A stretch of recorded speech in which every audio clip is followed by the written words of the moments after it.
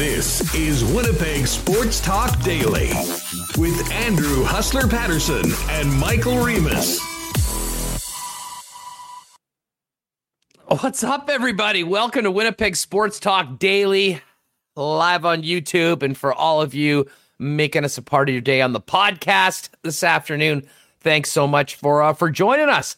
As always, if you're with us on YouTube, do us a favor, hit that thumbs up button. And if you're a podcast listener, anytime you have an opportunity to give us a 5-star rating and review on Apple Podcasts would be a great thing to do. We'd appreciate it, as well as the other podcast feeds. What's going on? We got a huge show today, folks. Big night last night for Kevin Cheveldayoff and the Winnipeg Jets. A major re-signing, a significant trade to add to the blue line. Jet fans are fired up. We'll get all over that over the course of the next couple hours.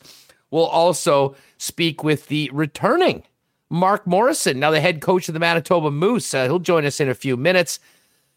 Sean Reynolds, with all this Jets news, Rennie has many hot takes fired up. He's camping, but he will join us from the campsite. I think we'll be doing it audio only. So if you're hoping to see his camping look and what headband he's wearing out at the campsite, unfortunately, that won't be taking place. But we'll hit all of the Jets news, as well as a very busy day, couple days around the National Hockey League with Sean.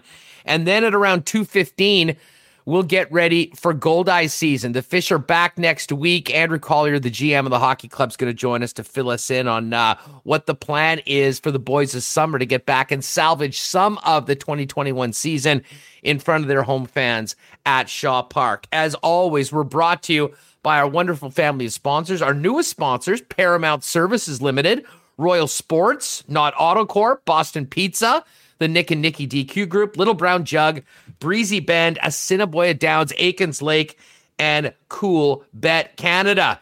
So Remus, let's get right into it. What a wild night last night for the Winnipeg Jets. I did a tweet out that, there's probably a few guys doing maybe a twilight round at the golf course, and they got the notification that Paul Stastny was back on a 1-year deal and did a bit of a jig, because I can't think of a more almost universally popular move than bringing Paul Stastny back, especially, the number is very, very fair. The term works for the Winnipeg Jets. Listen, I was already, I think like most Jet fans, pretty fired up that Paul Stastny was going to be back. We talked yesterday on the program about how important he is in so many different ways to this hockey club. So that was big news. And then, Reem, about an hour later, I believe this might be, I got to give credit to Scott Billeck. Is this the first Billeck bomb we've seen? Because Billeck threw out that the Jets were in conversations trying to acquire Brendan Dillon. Then lo and behold, within an hour from the Billeck bomb being tweeted, we had all the insiders getting in on the action, and it was official. The Winnipeg Jets have added a big defenseman on the blue line, left-hand shot, Brendan Dillon, coming over from the Washington Capitals in exchange for 2 second-round picks. Remo, what'd you think about last night?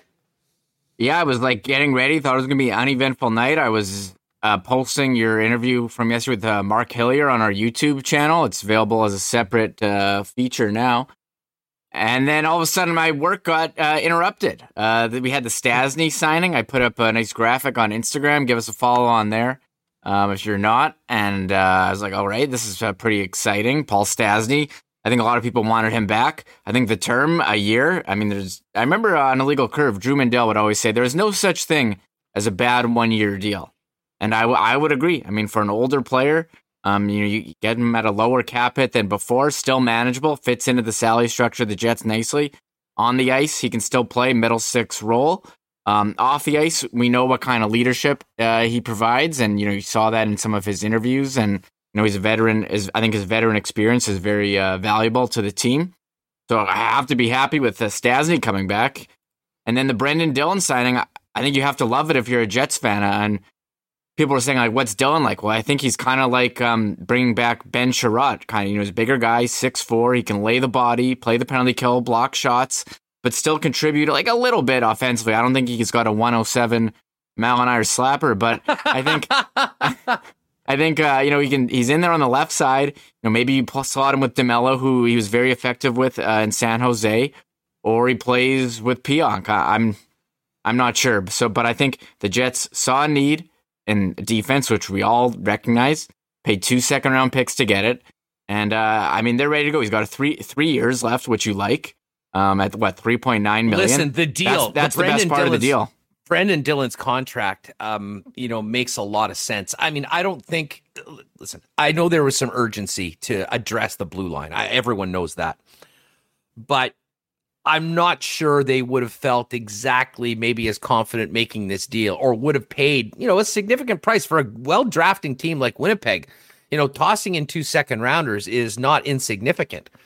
But when you're bringing in a player that's 30 years old, presumably in the prime of his career, that has 3 years left, that you're confident can play a top 4 role on your hockey club, making less than $4 million in a flat cap world, it makes a lot of sense for the Winnipeg Jets. And I wasn't sure. I mean, we talked about Brendan Dillon before on this program. And I know we sort of focused in more on some of the right shot defensemen out there. And that's not to say the Jets won't be knocking on Brandon Montour's door or maybe some of the other right-hand shot defensemen that are out there tomorrow when free agency gets going. But when you look at what's available, Reem, with the exception of, breaking the bank, which I think is quite unrealistic, even if Dougie Hamilton wanted to come to Winnipeg with the Jets cap situation and the RFAs they need to get signed, Brendan Dillon just seemed like an absolutely perfect option for the Winnipeg Jets, both for term, both for salary, both for fit. And, he's a guy that has played with Dylan DeMello before. I could absolutely see him, getting back together with DeMello at one point. Does that mean they go with Morrissey and Pionk together? Or is DeMello or even a player like Brendan Dillon at times, doing lots of heavy lifting on the PK and some special teams and maybe playing with the younger defensemen that the Jets are trying to put into the lineup. What is interesting, and I mean, not ideal right now, is that you have on the, you've got, Morrissey and Dillon both on the left side. And I think a lot of people thought that maybe Dillon would work well popping in with a player like with Morrissey or, maybe a Logan Stanley. They're all on that left side. I mean, right now you've got Pionk and DeMello on the right. And then a lot of question marks. I mean, Sami Niku, I don't think is going to be in the lineup on opening night. Kovacevic still coming around, although had a real strong year with the Moose, and maybe he could be a big surprise this season. But with Hinel and Sandberg on the left side and Dillon and Logan Stanley on the left side, it is a little bit packed. And I think we all know that Brendan Dillon and Josh Morrissey are going to be in the lineup all along. So, is there a potential for one of those guys to move over to play the offside? Yes. Or is there a potential, Reem, and this will be quite interesting as we get into tomorrow, adding another player? If that is the case, if the Jets do that, what does that mean? I mean, you've got, 3 young defensemen. Logan Stanley's going to be up for a contract. Presumably he'll be resigned and be in the mix. Ville Heinola, certainly there. Dylan Sandberg as well. Will all those players sort of be in the mix challenging for a spot? I guess we'll see. But the bottom line in this, with the needs the Winnipeg Jets had, a solid, big, strong, tough, experienced defenseman like Brendan Dillon seemingly was exactly what the doctor ordered, and the numbers certainly make sense for where this Winnipeg Jets hockey team is at. Yeah, I love the move. They went and saw a need, addressed it, got a top 4 D. He can play left side. He's under contract for the next 3 years, so you're not signing some crazy UFA deal. And people are asking me, why would Washington get rid of this guy if he's so good? Well, you saw today. They need to free up cap room. To sign Alex Ovechkin. He had we'll talk about it later, the 5-year, 49, I think, and a half, or 49.75, whatever, close to $50 million contract. They also have to sign, the goalie. They got to sign, I think they lost the backup goalie as well in the expansion draft. They got to sign Chara as a free agent. So there's a lot of moves Washington has to do, which made Brendan Dillon expendable for them. So I think a very strong ad for the Jets. Stasny, again, strong ad. We'll have to wait and see what happens tomorrow. Do they go and get another bottom pair D? I see people throwing around Brandon Montour's name still, Jake McCabe. David Savard. I think they're probably out on that type of guy. I mean, that's what they did in getting Brendan Dillon. So you would think the D next year. I mean, as of now, it would be like with Morrissey, DeMello, and then Pionk, Dillon. And then who's your bottom, your bottom pair D right now? Is it Stanley and Heinola? Is that what you're rocking with? Are you bringing another veteran? Nate Beaulieu is still under contract. as well. So I mean, yeah. So how many of, and then the question is now, how many of these young D are going to get a shot? Huss. I mean, is Heinola going to be in the press box again? Is he going to be tweeting Bernie Sanders gifs of him or pictures of him in the gloves? And well, you know what? He'll have an opportunity to come in and make the team. And I know everybody just wants every young player to be gifted a spot on the club and go ahead. You're an NHLer now. That's not how it works. And like, I don't know whether you guys are trolling me in the chat right now. I mean, I know Mal Paris likes to have fun with all of us and me. And there was another person in, I mean, D. Kingsey. They're going to need to trade one of those guys, preferably Stanley. Like, are these people all just doubling down on these terrible takes for 4 years that this guy was a bust and not acknowledging that he had a great season and there's a reason why he's got a big future with the Winnipeg Jets team? I don't get that at all.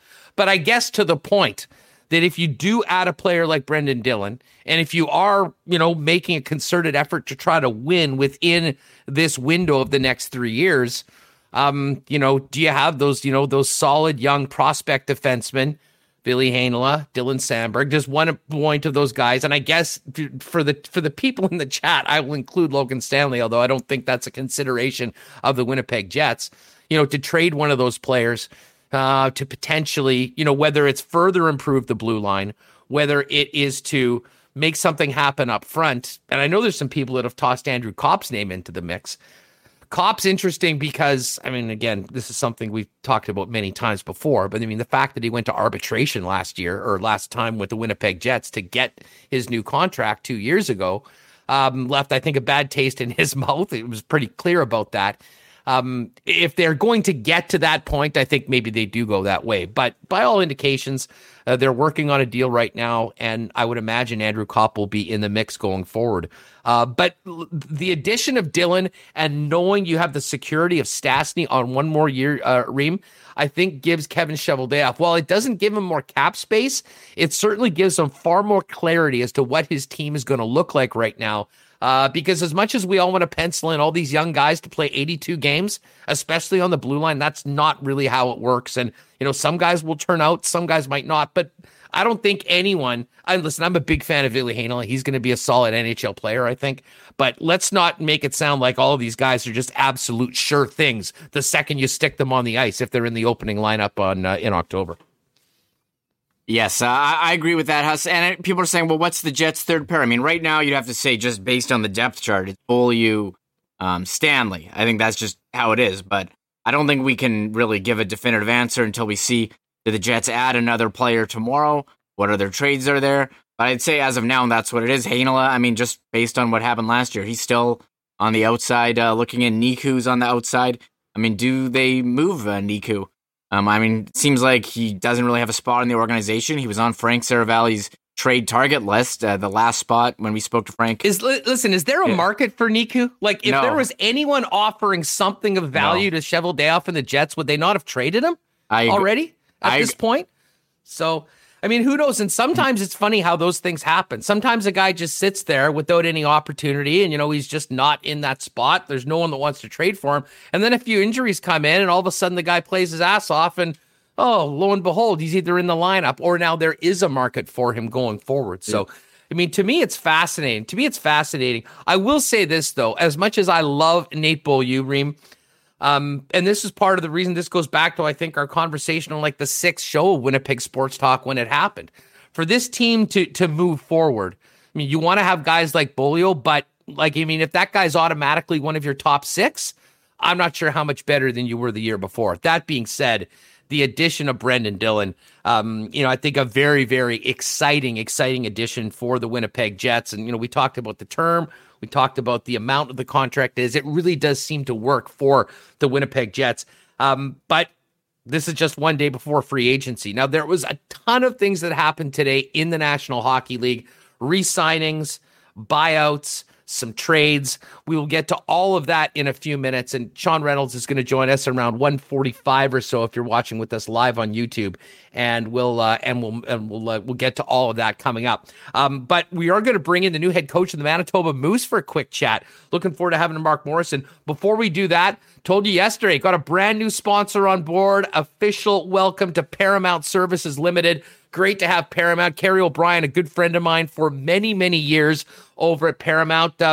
Big fan of the show and thought that this would be a great way to get the word out on what they do, which is Paramount Services, a full facility maintenance company serving commercial HVAC, plumbing, electrical, and handyman services to all of your favorite convenience stores and restaurants in Western Canada, operating 24 hours a day, 365 days a year for the past 28 years. If you are in convenience store, restaurant, if that's sort of a business and you're looking for a one-stop shop for kitchen or cooler supplies for your business or property in Western Canada, give them a call, ask for Kerry O, or you can visit their website at Paramount Services Ltd for more information. And I guess a big part of it as well that, they wanted to let people know, they're always looking for qualified techs who specialize in HVAC, plumbing, electrical, and handiwork. If you are a handy guy and are looking for a great company with benefits, solid remuneration, find out more. If you go, actually, Remus can pop it into the chat if you're with us on YouTube. You can click on that. But if you go to ParamountServicesLTD.com for more information, or if you go to the Winnipeg Sports Talk page, hit our sponsors, click on the Paramount Services logo, and it'll take you right to the careers page over at Paramount Services. So big thanks to them for coming on board. Great to have Kerry, Eben, and the gang with us. And as I said, if you got some handy people in your circle that are looking for a great gig, check the careers page right now at Paramount Services. Also want to give a shout out to our friends at Royal Sports. We were talking about Bomber season coming up last week, and we got the home opener next Thursday. I have a feeling there'll be a lot of people rolling into Royal, maybe to get some new blue and gold for the game on Thursday. And of course, with Paul Stastny back and Brendan Dillon now acquired by the Winnipeg Jets, I have a feeling some new jerseys will be going out with some new numbers and names for Winnipeg Jet fans. Again, when it comes to licensed merchandise, there is anywhere that's got a better selection of it than Royal Sports. And while you're there, you can check out the incredible bike selection. Hockey season's coming up. Nowhere has more hockey gear than our friends at Royal.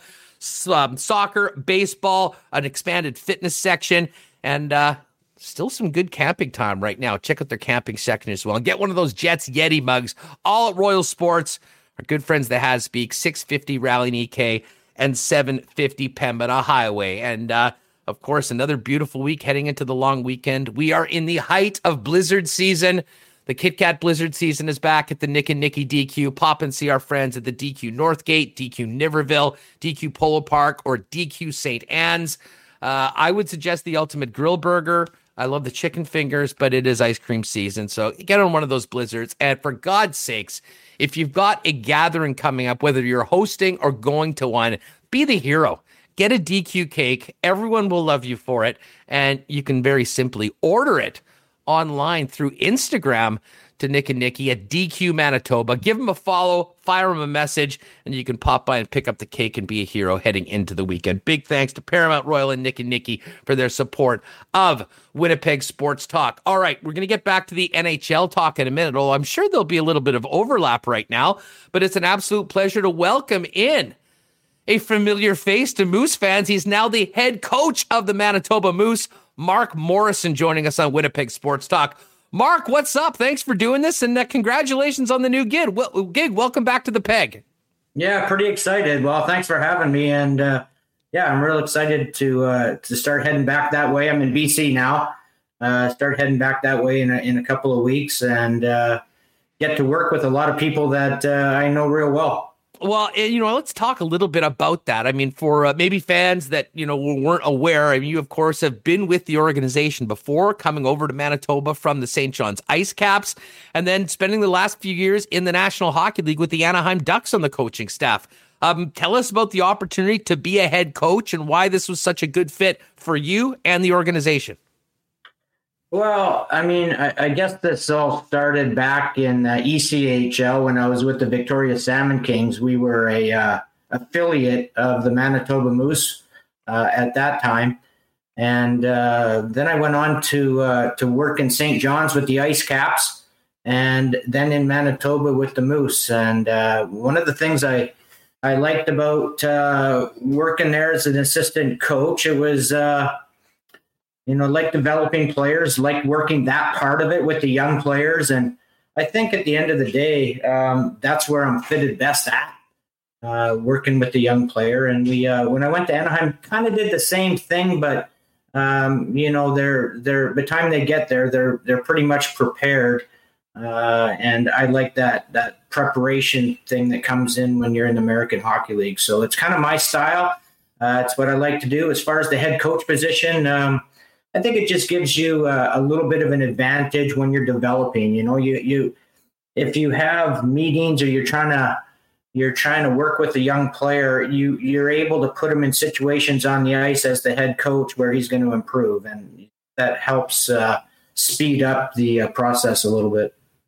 Now, Mark, the familiarity with the organization, I'm sure, was an asset to both sides. What was it that was so attractive, not only getting a head coaching position in the American Hockey League, but coming back to Winnipeg and working with a number of people that you obviously had a great relationship before?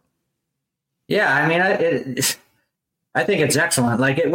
It shows, that the organization is fairly loyal to its employees. When I've been away for 4 years in Anaheim, and when I was being interviewed for the job, I looked at the staff, and there's only one or two changes in the Jets staff as well as the Moose staff. So a lot of familiar faces for me to work with. I've been making a lot of phone calls, and it's going back 4 years, but it's made some friendships with a lot of the guys that I'll be stepping back into work with. Hey, let me ask you this, because you have a very interesting perspective on this. What have you noticed about the Jets organization, both at an AHL level and the NHL club, over the course of the 4 odd years that you were in Anaheim and now returned to? Well, I think the continuity is important, and they're good at it. And I think that, especially in the American Hockey League, the continuity is important because you're working with these kids for 3 or 4 years. Sometimes it's fast and it's a year or two, but mostly it's 3 or 4 years. And so the continuity there that coaching staff takes you right through to the NHL, I feel is really important. And they've done a good job at that. Pascal's been there for, I worked with him for a year. I think he was there 5 years, maybe 6. And the same staff. So I think that's important. And it's also important in NHL. I think that there's something to be said about, working with the same players over a period of time and not change just for the sake of changing. I think back to, your last couple of years with the organization, and, it's interesting, when you talk about the cycles of professional hockey with where players are in their different stages, there were some young men that were really just getting their feet wet as professionals when you were last behind the bench with this organization. And now you got a few of them, Josh Morrissey, Kyle Connor, turning into real stars. What's it been like seeing some of those guys and how they've developed when you've been seeing them on the visiting bench when you played them in the National Hockey League? Yeah, they've done a great job. Ben Sherratt, Jack Roslovic, they're not with the organization anymore, but these guys too, they play in the NHL. Brendan Lemieux, Adam Lowry, Josh Morrissey, they've done a great job of bringing up young talent and producing them into NHL players. And some of those relationships are important, and they carry on today. And I quite often tell the story about Jack Roslovic, calling me during the season when I'm working with Anaheim to ask me how he played last night. And unfortunately, we had a game too, so I didn't get to watch it, Jack. But, some of the relationships are important, and they carry on through a period of time. Your work with the Moose as an assistant, your work in Anaheim, how do you think that's prepared you for this next challenge of your coaching career, to be the boss and to be the guy with last call on that bench? Well, you know what? The one thing that I learned out of the NHL for my seasons there was that head coaches in the NHL, they're kind of they don't have a lot of patience for young guys making mistakes. Every point in every game and every period and every shift is so important. So I think the one thing that I did learn that I didn't know previously is probably how prepared these young players have to be able to get ice time in the NHL. all the decisions they make with the puck in certain times of the game and puck protection, and just they really need to be prepared to be able to get trust from the head coach in the NHL and get themselves some ice time. Mark Morrison is the new head coach of the Manitoba Moose, joining us here on Winnipeg Sports Talk. How familiar are you with the roster right now? Are there some particular players you're excited to start working with? And I imagine you were probably quite intrigued as to the draft picks as well, knowing that there's a high likelihood that they'll end up being players for you at some point with the Moose. Yeah, well, we sure hope so. I mean, I haven't had a whole lot of time to go over the roster, but I have briefly gone over. I started to make some phone calls to some of the defensemen today. But yeah, the draft certainly looked like to me that they went after some skill, and Lucius and some of the Russians. So I feel like there's going to be a lot of skill to work with, and and the young players like Cole Perfetti and that in the American Hockey League, there's some skill there too. So quite excited with all the youth that they have. Mark, it's funny. I mean, it inevitably comes up on this program and just in bar top conversations amongst hockey fans in today's day and age with the flat cap. We're talking about young players. Can they play? Are they ready? I mean, what's your philosophy on what players need to accomplish in the American Hockey League? What are the most important things that they can get out of playing at that level? And how important is that to prepare them to put their best foot forward when they finally get NHL opportunities? Well, yeah, I think it's hugely important that they learn, how to protect the puck in times of games, play with some maturity. And one of the big things I think I learned is not only on ice, but being a good teammate is huge for a young guy coming into an NHL locker room. So, you have to be able to fit in. The guys need to be able to know that they can trust you. And there's a lot of off-ice things that go on there, as well as, these young guys grow up and mature into young men that can add. But being a good teammate is hugely important. And, of course, the on-ice is, learning how to compete and learning how to protect the puck in very dangerous zones that might cost your team a goal against. So there's a lot that goes into it, and we're looking forward to getting started.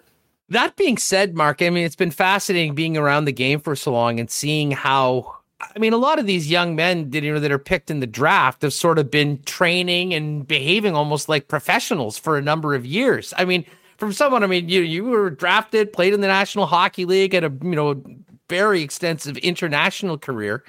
When you see these kids showing up for the first time, whether it was at a development camp with the Ducks over the last few years or now going into the Moose, how much more advanced are these young players? And is it significantly different than it might have been coaching them even 10 or 15 years ago? Yeah, you know what?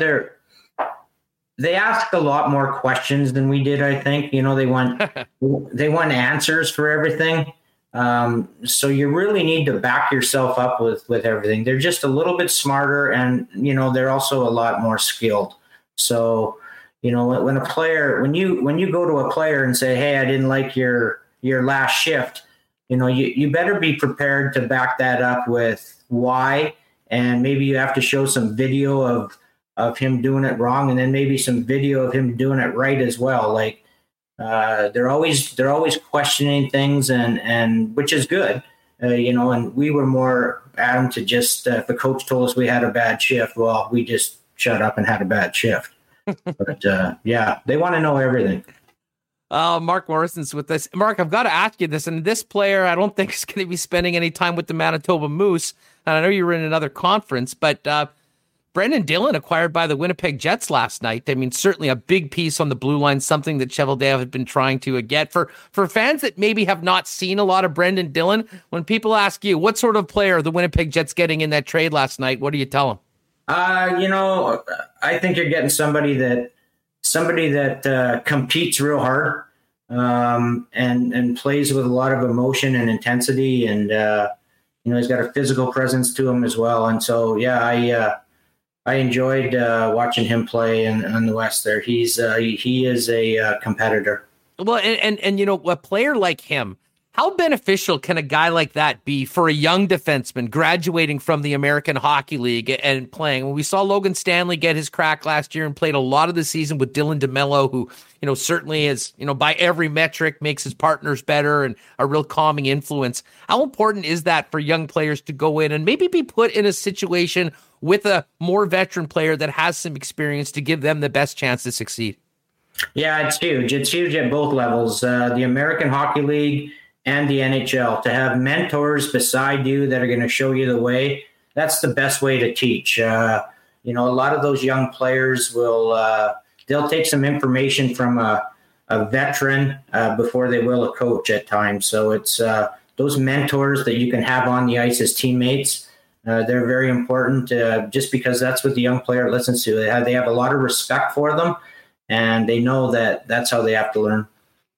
Mark, now, hey, it's a big move. I know you're familiar with the city and the organization, but you're coming from California, you're in BC, and you're going to eventually get to Winnipeg. And, we're at the end of July right now with a very, very short summer.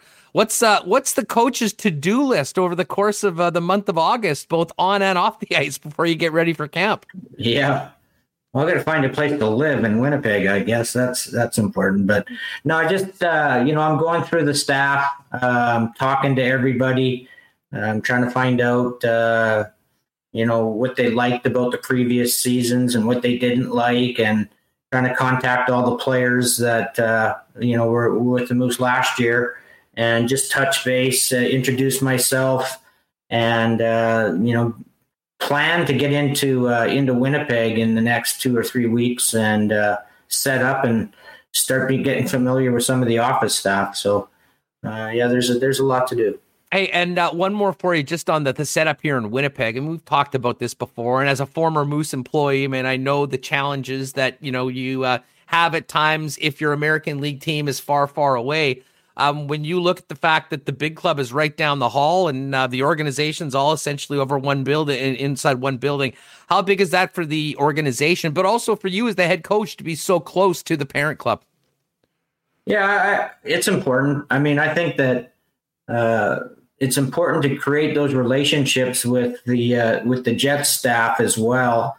We like to try in Winnipeg play the same systems in the American Hockey League as the NHL team does. So if a player gets called up, he's familiar with the system and the hockey language that they use. So one of the things that being under the same roof does is it enables American Hockey League to mimic the NHL, and that's very important for the young players. So it's a huge advantage. Well, Mark, listen, we really appreciate you taking the time. Enjoy what time you have left out in BC, because I'm sure it'll be an incredibly busy August, and can't wait to have you back on the program talking about Moose hockey and all the Jets prospects that you'll be coaching coming up in a couple months. Yeah, super excited, and thanks for having me, Andrew. Appreciate it. Thanks, Mark. We'll talk soon. There he is, Mark Morrison, new head coach of the Manitoba Moose, joining us on Winnipeg Sports Talk Daily. Great stuff with Mark, and I know so many people in the organization spoke so highly of Mark, obviously spending the last few years in the National Hockey League, but that's sort of an opportunity to get behind the bench in an organization you're familiar with. Certainly seems like, a great opportunity for Mark to continue his path, as a head coach. And of course, the Winnipeg Jets getting a guy that they know intimately well to continue the draft and develop model that, has continued to bear fruit for the Winnipeg Jets over the last few years. Thanks to Mark for joining us. All right, we're going to get back to all of the news around the National Hockey League. Sean Reynolds coming up in a few minutes to get his thoughts on Stastny re-signing, the Brendan Dillon acquisition, and what this means for tomorrow when it comes to free agency. Before we do that, big shout out to our friends at Boston Pizza with us from day one here on Winnipeg Sports Talk. The patios are open. The lounges are open again. And when you reintroduce yourself to the Wild and Boston Pizza, you'll be checking out an amazing new summer menu, including the honey dill fried chicken sandwich. It's got to be a Winnipeg thing, although it's coast to coast now.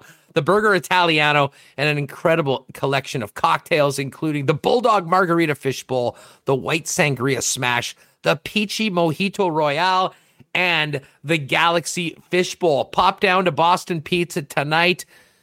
Dine in, back open, delivery, takeout, or it's patio season. Maybe you get back on the patio over at BP. We have to say thank you to our friends at Little Brown Jug. Now, you're all familiar with the Summer Lager, incredible, the Hefeweizen, elite, and of course, that's all available in the Summer Variety Pack. Now, you can pick up the Summer Variety Pack. You can grab a case of 1919 and all their other amazing beers at your local beer store. You can also pop down and check them out on William Avenue at the Tap House with the patio. But you're busy right now. Maybe you want it delivered straight to your home. And celebrating our 100th episode yesterday, Dustin and the gang over at Little Brown Jug have been very kind to give us a free delivery code for Winnipeg Sports Talk listeners heading into the long weekend. So any point before July 31st, if you use the promo code WST100, you'll get free delivery on any order, minimum $35 order. And of course, if you get that order in by 4 o'clock, you'll get same day delivery anywhere in the States, anywhere in the city, not necessarily in the States. But I do want to mention as well, pop down and see. I mean, the building they've got on William Avenue is amazing. It's a great place to enjoy a couple cold 1919s on the patio. And follow them on Insta and on Twitter at Little Brown Jug, because I do know they've got some free live music coming up on the weekend as we kind of get out again. Big thanks to Little Brown Jug. And of course, our friends at Knott Auto Corp. Why not get into the car of your dreams at a great price with the help of the Knott team? Incredible selection of all sorts of vehicles there at Knott, including Winnipeg's best selection of Tesla models for a number of years.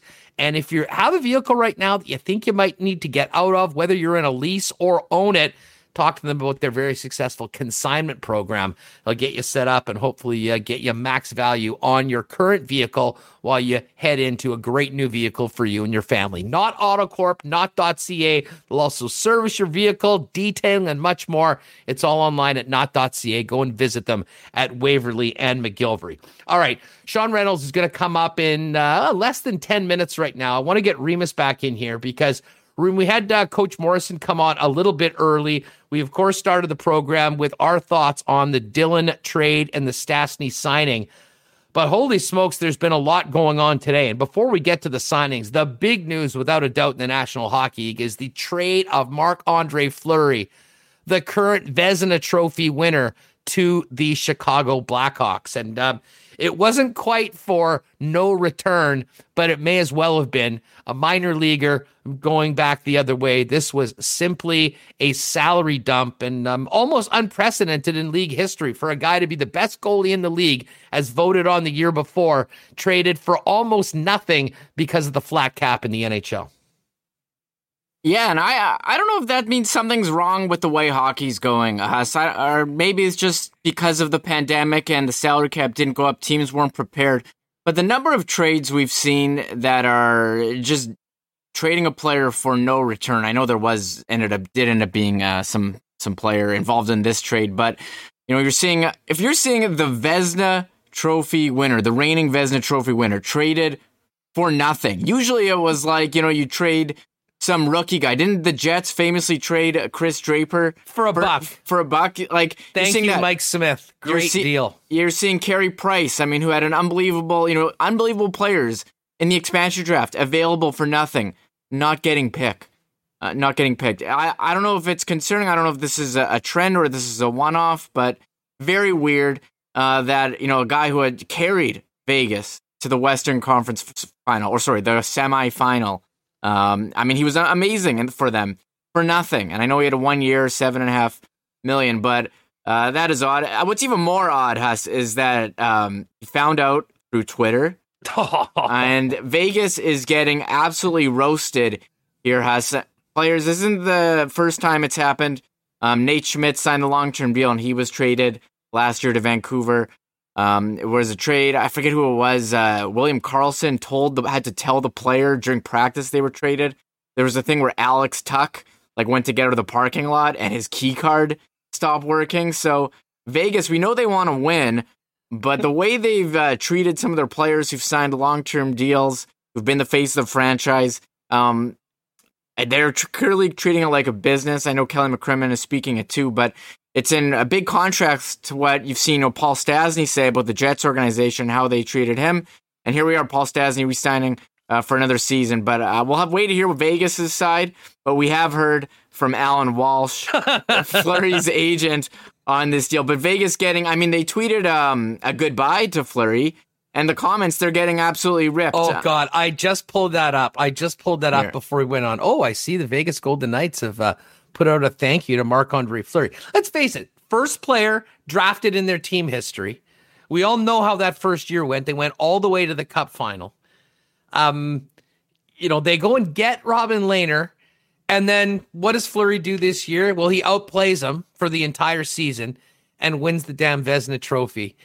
And none of this, I think, happens if he doesn't have that unfortunate gaffe in Montreal that, in my opinion, completely flipped that series. But it was somewhat surprising. And we heard last week that they were talking about potentially trading Robin Lehner, but it ends up being Marc-Andre Fleury. And Lehner's got term. Lehner's at a lower number. Probably makes more sense cap-wise long-term.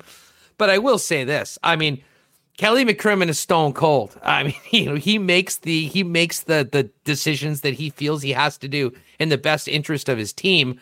And unfortunately, at times there's some hurt feelings. There has been some hurt feelings before. Certainly from the sounds of it, the Fleury camp not too pleased. But I'll say this, Reem. I mean, it's not even sure that Marc-Andre Fleury will be playing next year because, as Alan Walsh said, apparently Fleury has been traded. We found out about it on Twitter. And at this time, Marc-Andre Fleury is going to be back with his family evaluating his future. It has been thrown out that potentially Marc-Andre Fleury could walk away. He's had an incredible career. He's won Stanley Cups. He won a Vezina. There's not really much more for him that he needs to accomplish on what would be a Hall of Fame career, I'd imagine. But the fact of the matter is the guy's still a hockey player and just had an incredible season and certainly can play at a high level in the National Hockey League. So it's a fascinating deal in that, we know why it was made. And I guess the other part of it, Reem, is this is the daily big move from Stan Bowman in what's been a very, very wild few weeks for the Chicago Blackhawks. Very bad off the ice with the investigation that's going on. But it seems like each and every day there's something the Chicago Blackhawks do to at least get us to talk about hockey for a little bit when we're talking about that team. Yeah, it's crazy to go back to Fleury that he would find out like this. But as for Chicago, we'll wait and see if Fleury reports. I mean, there was reports going out that he was going to retire if he didn't play for Vegas. He's got 1 year left. I mean, tough to walk away from $7.5 million. I know he's made a lot of money out of his career, but I mean, once you're retired, you don't see those kind of paydays again. So, Chicago, they're making bold moves. Seth Jones, then signing him to the long-term deal for $76 million. Yeah, that's a lot. And I mean, we can bring up Chicago on Daily Faceoff, and now they're in the Central. They got Fleury. They traded away Duncan Keith. So they're kind of going through it. We'll see if they bring anyone else in. But Chicago, I think they're going to be a bit more competitive. I don't think they're back to being a cup contender, but we thought a couple of years ago they were going through this rebuild, and they had these big contracts to Kane and Taves, and I think those guys were kind of annoyed with the way things were going. So they're giving her. They traded away a lot of futures.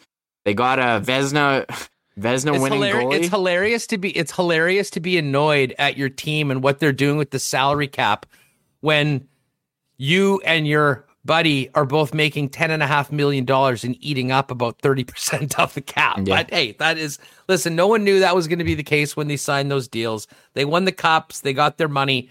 But it's been a struggle for the Blackhawks the last few years, but Stan Bowman's been very aggressive. And I mean, again, this all goes back to what's happening with the investigation, but I mean, I still am unsure as to how Stan Bowman continues in his role with the Blackhawks long term.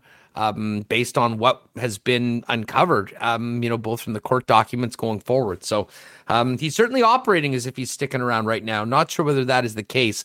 But if Fleury does report and go to the Blackhawks and play out his contract, it'll certainly be a very, very different Blackhawks team than we last remember struggling in the Central Division now that we get back to normal. Some big signings today. Ovi, 5 years, Reem. You know what I took from this? Alex Ovechkin wants to break Wayne Gretzky's record. What did you say? He needs 33 goals a year on average for the 5 remaining seasons of this contract to get it done? Yes, yeah, Huss. And I thought maybe he would get a 3-year deal. I saw people reporting 3 years, $10 million. And I mean, that seems reasonable, I think. But here, we can bring up the list. Here, for the 5 years, 9.5. I mean, he's 35 years old. It's going to take him till age 40. I think it's going to be very tough for him to live up to the last 2 years of those deals. But this is Alex Ovechkin, an all-time great player, Hall of Fame player. And if he's going to go for the goals record, I think, maybe the last 2 years might hurt them. But I mean, this is the kind of guy you overpay for. This is the lifetime contract. So, I mean, we'll see how it goes. But he's an elite goal scorer, 33 goals a season. And here, I'm trying to pull up the list here of the all-time goals, but having some trouble. So here we go. You know what? Don't even worry about that. Yeah. I can get that. Okay, there we go. We've got it. But I mean, we all know the only guy that really matters is the guy right up at the top, and that is 99. And it seemed like almost unrealistic that anyone would ever do it. But Ovi's at least in the conversation. He's going to make 9.5 for the next 5 years in Washington. The greatest player in Caps history, a Stanley Cup champ, and a few more things to get on an individual basis, and that record would certainly be one of them. All right, well, I tell you what, Rima, why don't you see if you can get our friend Sean Reynolds up on? We're using a little bit of technology today for our pal Rennie, because Rennie is going to join us from somewhere out in rural Manitoba, where he's enjoying a little bit of time with his family. But with all the big news from the Winnipeg Jets, if you're just tuning in last night, Paul Stastny signing a 1-year, $3.75 million extension to stay with the Winnipeg Jets last night. And just shortly after that, it was Brendan Dillon acquired by Cheveldayoff from the Caps for 2 second-round draft picks. So anyways, we're going to get to all that with Rennie right now. If you're with us on YouTube, great crowd today. Do us a favor. If you haven't already subscribed, make sure you've hit that red subscribe button. We're here every day at 1 o'clock live on YouTube.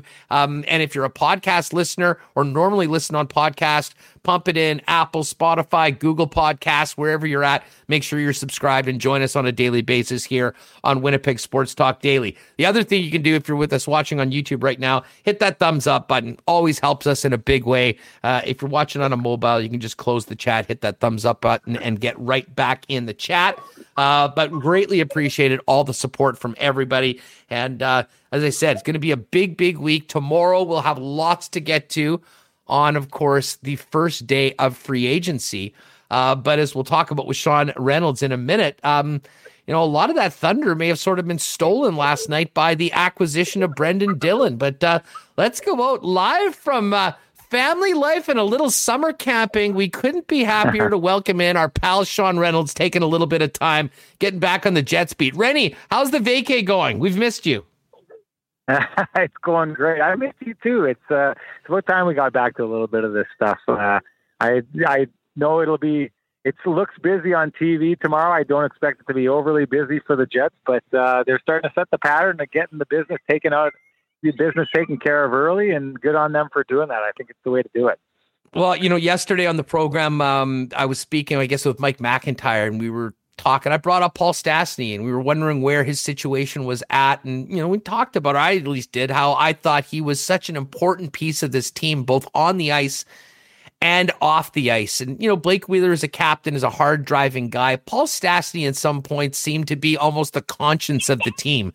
To get him back on a 1-year deal at less than $4 million, to me, I mean, I haven't seen a lot of people that didn't like this deal, Sean. I know you're a fan of Paul Stastny. What did you think of Chevy getting him inked for 1 year last night? Well, when you're taking a look at the two sides of things, it's usually like, I want this, you want this, let's meet in the middle. This deal feels to me like it's everything the Jets could have ever wanted. I mean, the price is right for what you're getting him for.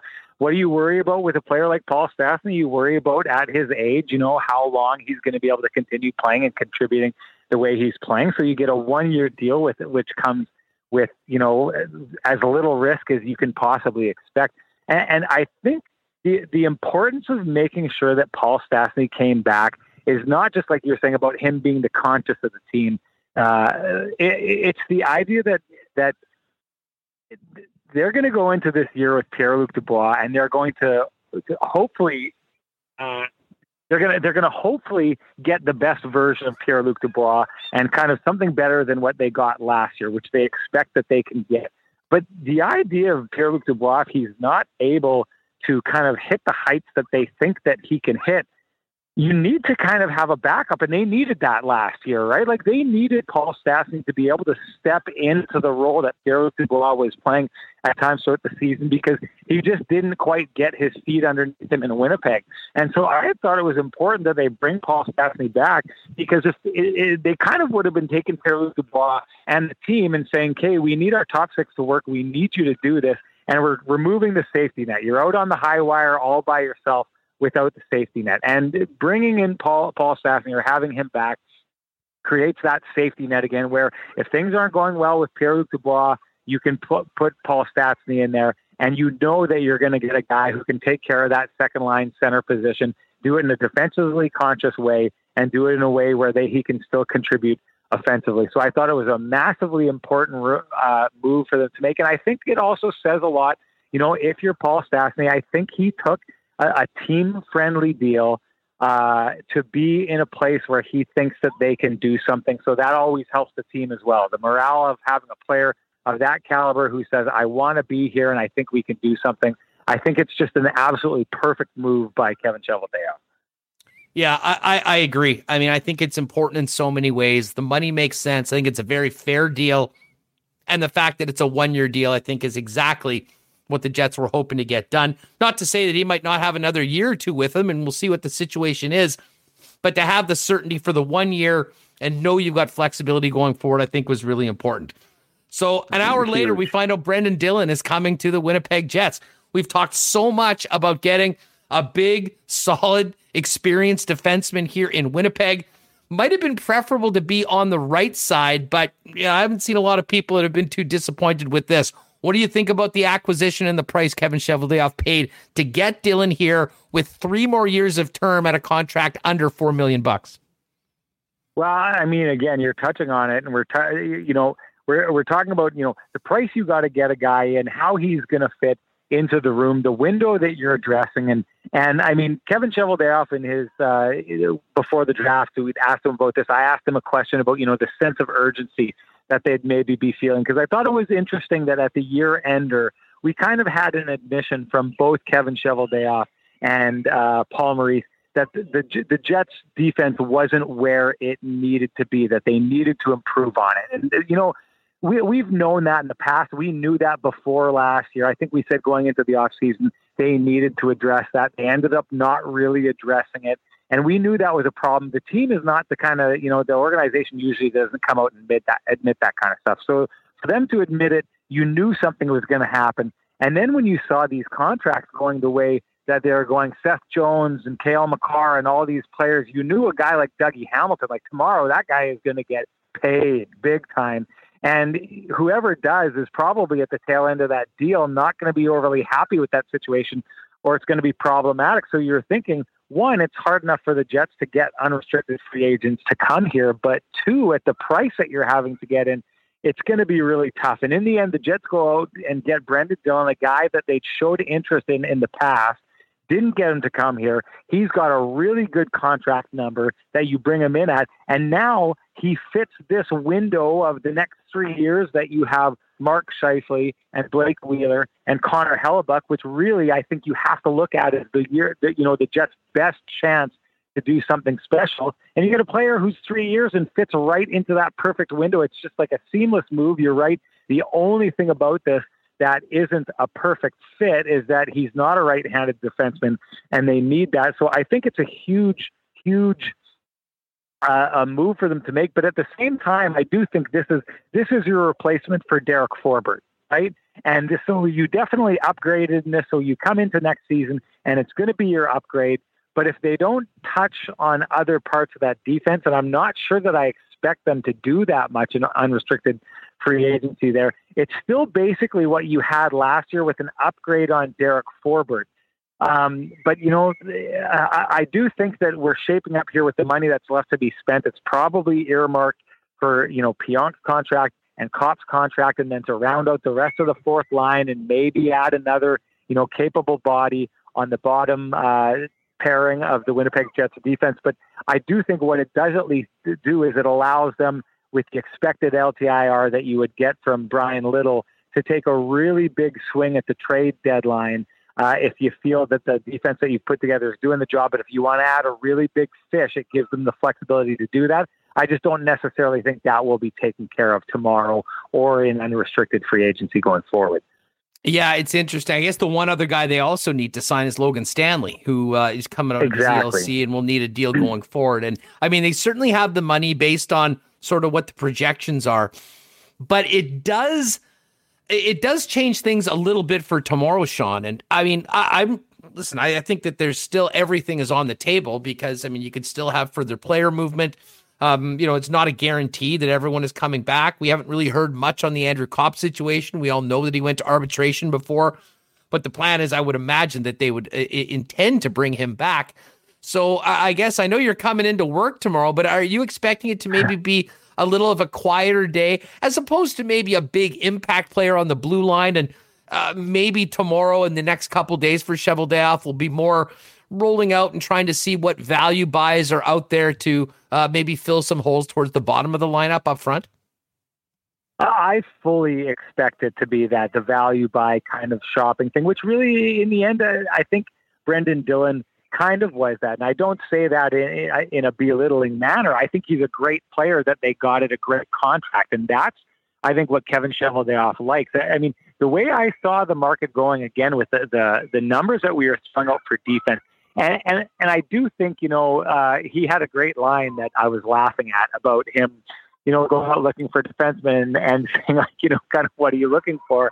And his answer was, well, it would sure be nice to go out and get a guy who, had a phenomenal shot, was 6'5", 200, however many pounds, could move like lightning and could ragdoll two players at the same time. Right? We all know who he's talking about, right? Yeah. We know that the loss of Dustin Byfuglien is something that this team still feels, right? And that's what that's what they lost in a player like that. Was one of those players that is absolutely, changes the face of the game. And I at this stage, Brendan Dillon upgrades and Neil Pionk has been great and he's been advancing, and Josh Morrissey does really great things. And I'm expecting him to, especially if DeMello plays on his line this year, or maybe even Pionk moves up alongside him, I expect him to have a year where he takes a step forward.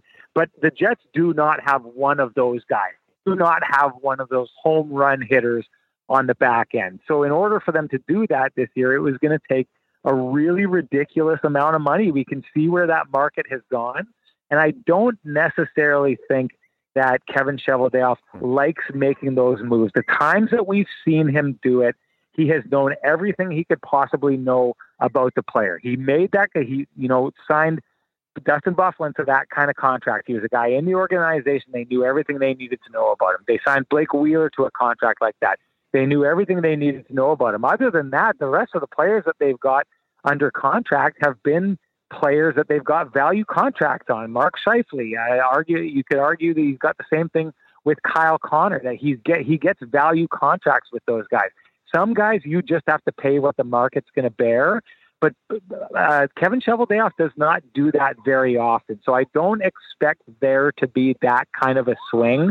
If there was going to be, I think it would be for an existing player under contract, and we're at the stage where the only way to get that caliber of a defenseman in Winnipeg is to move a significant asset to the likes of a Kyle Connor or a Nick Ehlers or something like that. So, I do expect him to be just kind of rounding out the roster. I think he likes paying for what he knows, so I still think they want to bring, I expect them to bring Neil Pionk back. I expect them to want to try and hammer something out long-term with Kopp. But other than that, to your point, Stanley's got to get under contract. And once you do that, a lot of the money is taken care of, other than that LTIR, which they want to keep. They want to get close to the cap before they have to deal with that. So, yeah, I expect it to be them rounding out the rest of the roster with either, guys that like the Trevor Lewis kind of guys, maybe a Thompson kind of signing, although I think Gustafsson gets his shot this year. I think they start bringing up other guys to plug the holes from within. It's time for them to do that in a lot of situations. I don't expect it to be that busy of day for the Jets tomorrow. They showed last year. I think what happens is they poke around the UFAs. They find out that a lot of them maybe aren't interested in coming.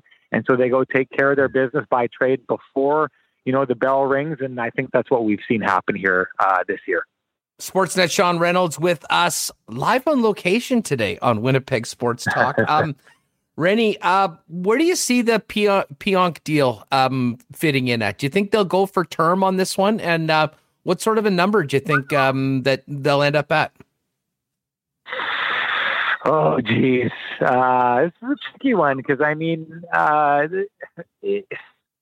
think we've seen in the past, we saw it with Josh Morrissey, that they're very, Kevin Cheveldayoff is really, really good at finding his window and deciding, when it's time to lock down guys for good and what number they want to get them in at. And sometimes that can be a contrast. So, I think their preference is always to lock down guys long term if they can't. I think, or if they can, I think that's what they want to do with Neil Pionk. I think in this situation, you're probably seeing that that's what he would want as well. I think he likes it in Winnipeg. I think he likes what he's become in Winnipeg. I think he likes how the organization views him and how he fits into it. So, I think you're looking at something that's potentially, in the neighborhood of what Josh Morrissey is making. If you want to sign him long term, if you want to keep him at a lower number, then I think that you start getting into that area of bridge deals and seeing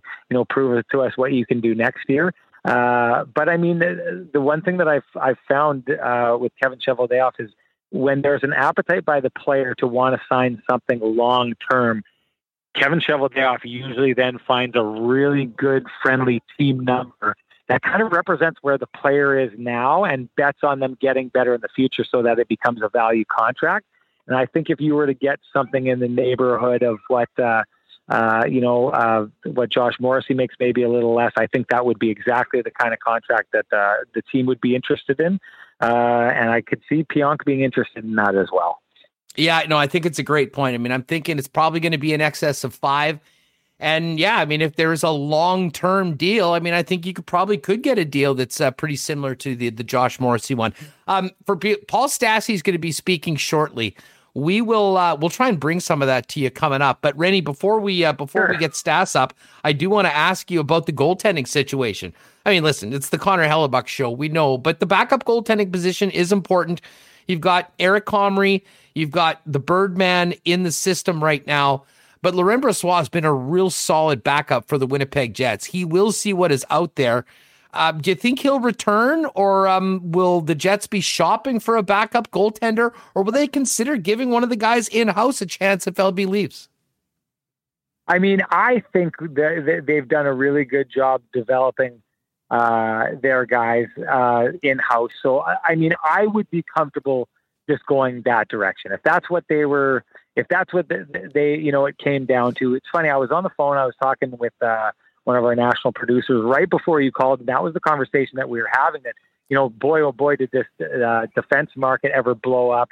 And there was a suggestion that may be what we could expect to happen with the backup goaltender market tomorrow, that it may be prices that, it's never going to be insane prices, or it potentially could.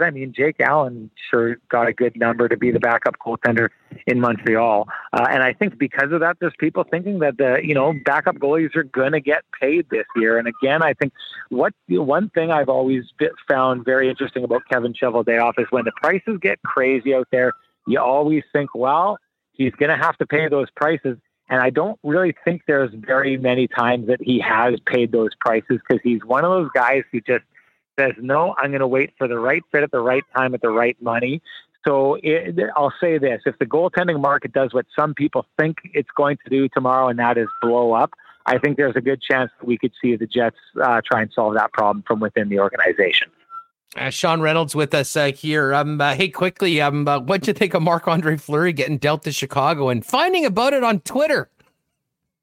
Oh, boy. Alan Walsh has made a point of tearing into the Vegas Golden Knights every chance he's had when it relates to his client, Marc-Andre Fleury. And I guess you had to think that was how it was going to end eventually. I don't know. It seemed a little strange To do that for a guy who had meant so much to the organization, it's kind of haunting that the way that he put it, that Marc-Andre Fleury is going to talk to his family. You and I were talking about it there. Like, does that mean that he's thinking retirement? I would think that Marc-Andre Fleury, for a guy who's had the experience he's had, I mean, he's got his cups behind him. He's playing with house money. He's going to get paid next year if he wants to go, because he's got, his $7 million contract. If you're looking for experiences, playing in Chicago would be an interesting experience. Great hockey town, great hockey building. Having been, part of Team Canada for so many years, having the opportunity to play with a player like Jonathan Toews, who looks like he's coming back this year, would be a great experience if you were a goaltender like Marc-Andre Fleury. And to be honest, he's exactly what that team has needed, or definitely needed this last year. And, if you're looking for that team and you're thinking we can score goals, they've shown time and time again that we're only going to get if Jonathan Toews comes back. They've added Seth Jones, so they think that they've at least added a horse they feel like is going to be able to help them on defense. If they can add a horse on defense and then on top of that add in a goaltender with the potential to steal games like Marc-Andre Fleury has done, it's, to me, the most direct route for that Chicago team to try and turn things around. And interesting, for the Jets to look around the Central Division and see that there's being a strong push made in a lot of different directions. Could be tricky to make the playoffs next year. The Jets are going to have to put their best foot forward. Sean, hey, before we go, you're coming in for the day, leaving the fam. What do you have coming up? I imagine reports on Sportsnet throughout the day and following all the action. Where will people be able to see you? Well, that's where you'll be able to see us doing the TV. Kenny and I have been itching to fire up the Kenny and Rennie machine, which we, kind of put on under the tarp for just a couple of weeks here, but we're dying to get back at it. So I got to talk to Kenny. We got to figure it out. But at some point tomorrow, we wanted to put something together, have a little bit of a chat with some of the people out there on YouTube, Twitter, and whoever wants to come join us. So I don't have anything specific for you. Probably should have talked to him and got something hammered down, but let the vacation get away from us here. But yeah.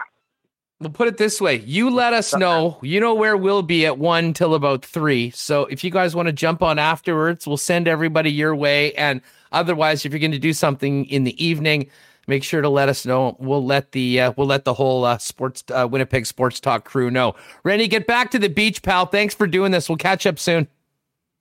Okay, I never left the beach. Thanks for having me on. Right on. Thanks, pal. There he is, Sean Reynolds. All right, so we just finished up with Rennie talking about the Dillon trade and Paul Stastny's re-signing, and it sounds like Paul Stastny is meeting the media right now. So let's see if we can get there and hear from Paulie Walnuts, who's back with the Winnipeg Jets.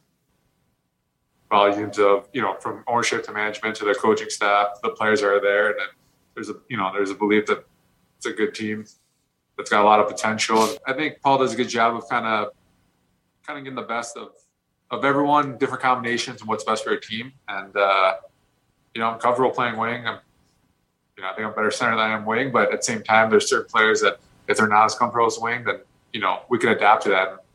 I've said it before. I think when you're playing with good players, when you have different line combinations, things get stagnant throughout the season, so you got to be ready for anything. And like I said, like when you're playing with some of those guys, you're enjoying it and you're just getting better and you're constantly learning and kind of just evolving as a player. So it's been fun. I think there's pros and cons to playing center, there's pros and cons playing wing. But I think everything kind of outweighs the cons, and I think it's a good situation to be in. And when you have a coach like Paul who understands my game and knows me, and you have constant feedback, it's good for me just to bounce ideas off him or vice versa. And I feel like we both we can think out there together and find what's best for me or what's best for a team or what's best for different guys. Because throughout the season, different guys, go through up and downs, and it's, dealing with a 23-year-old compared to a 30-year-old, 35-year-old, everyone's a little different, and so I'll try to make it as easy as possible for them, because sometimes you got to get the best of different players, especially some of the, high-scoring players on the team. And, I'm all for doing things like that and helping the team win. Go next to Gemma Karsten-Smith from the Canadian Press. Go ahead, Gemma. Hi, Paul. You talked a little bit about the potential of this team. Where do you kind of see the ceiling being for next season? Yeah, man, I think every year, the ceiling's obviously always to win the Stanley Cup. But I think kind of look at what you have there, and I think you know what you have in the net. I think you know what you have up front and the back end. And I think adding Dylan yesterday was a big piece. I think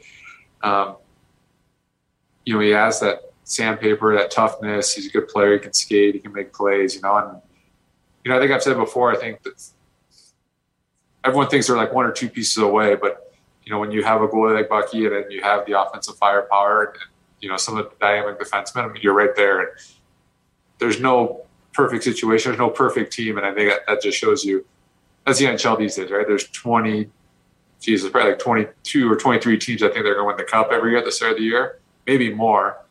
But that's what makes it fun. That's what makes it competitive. That's what makes every game so impactful.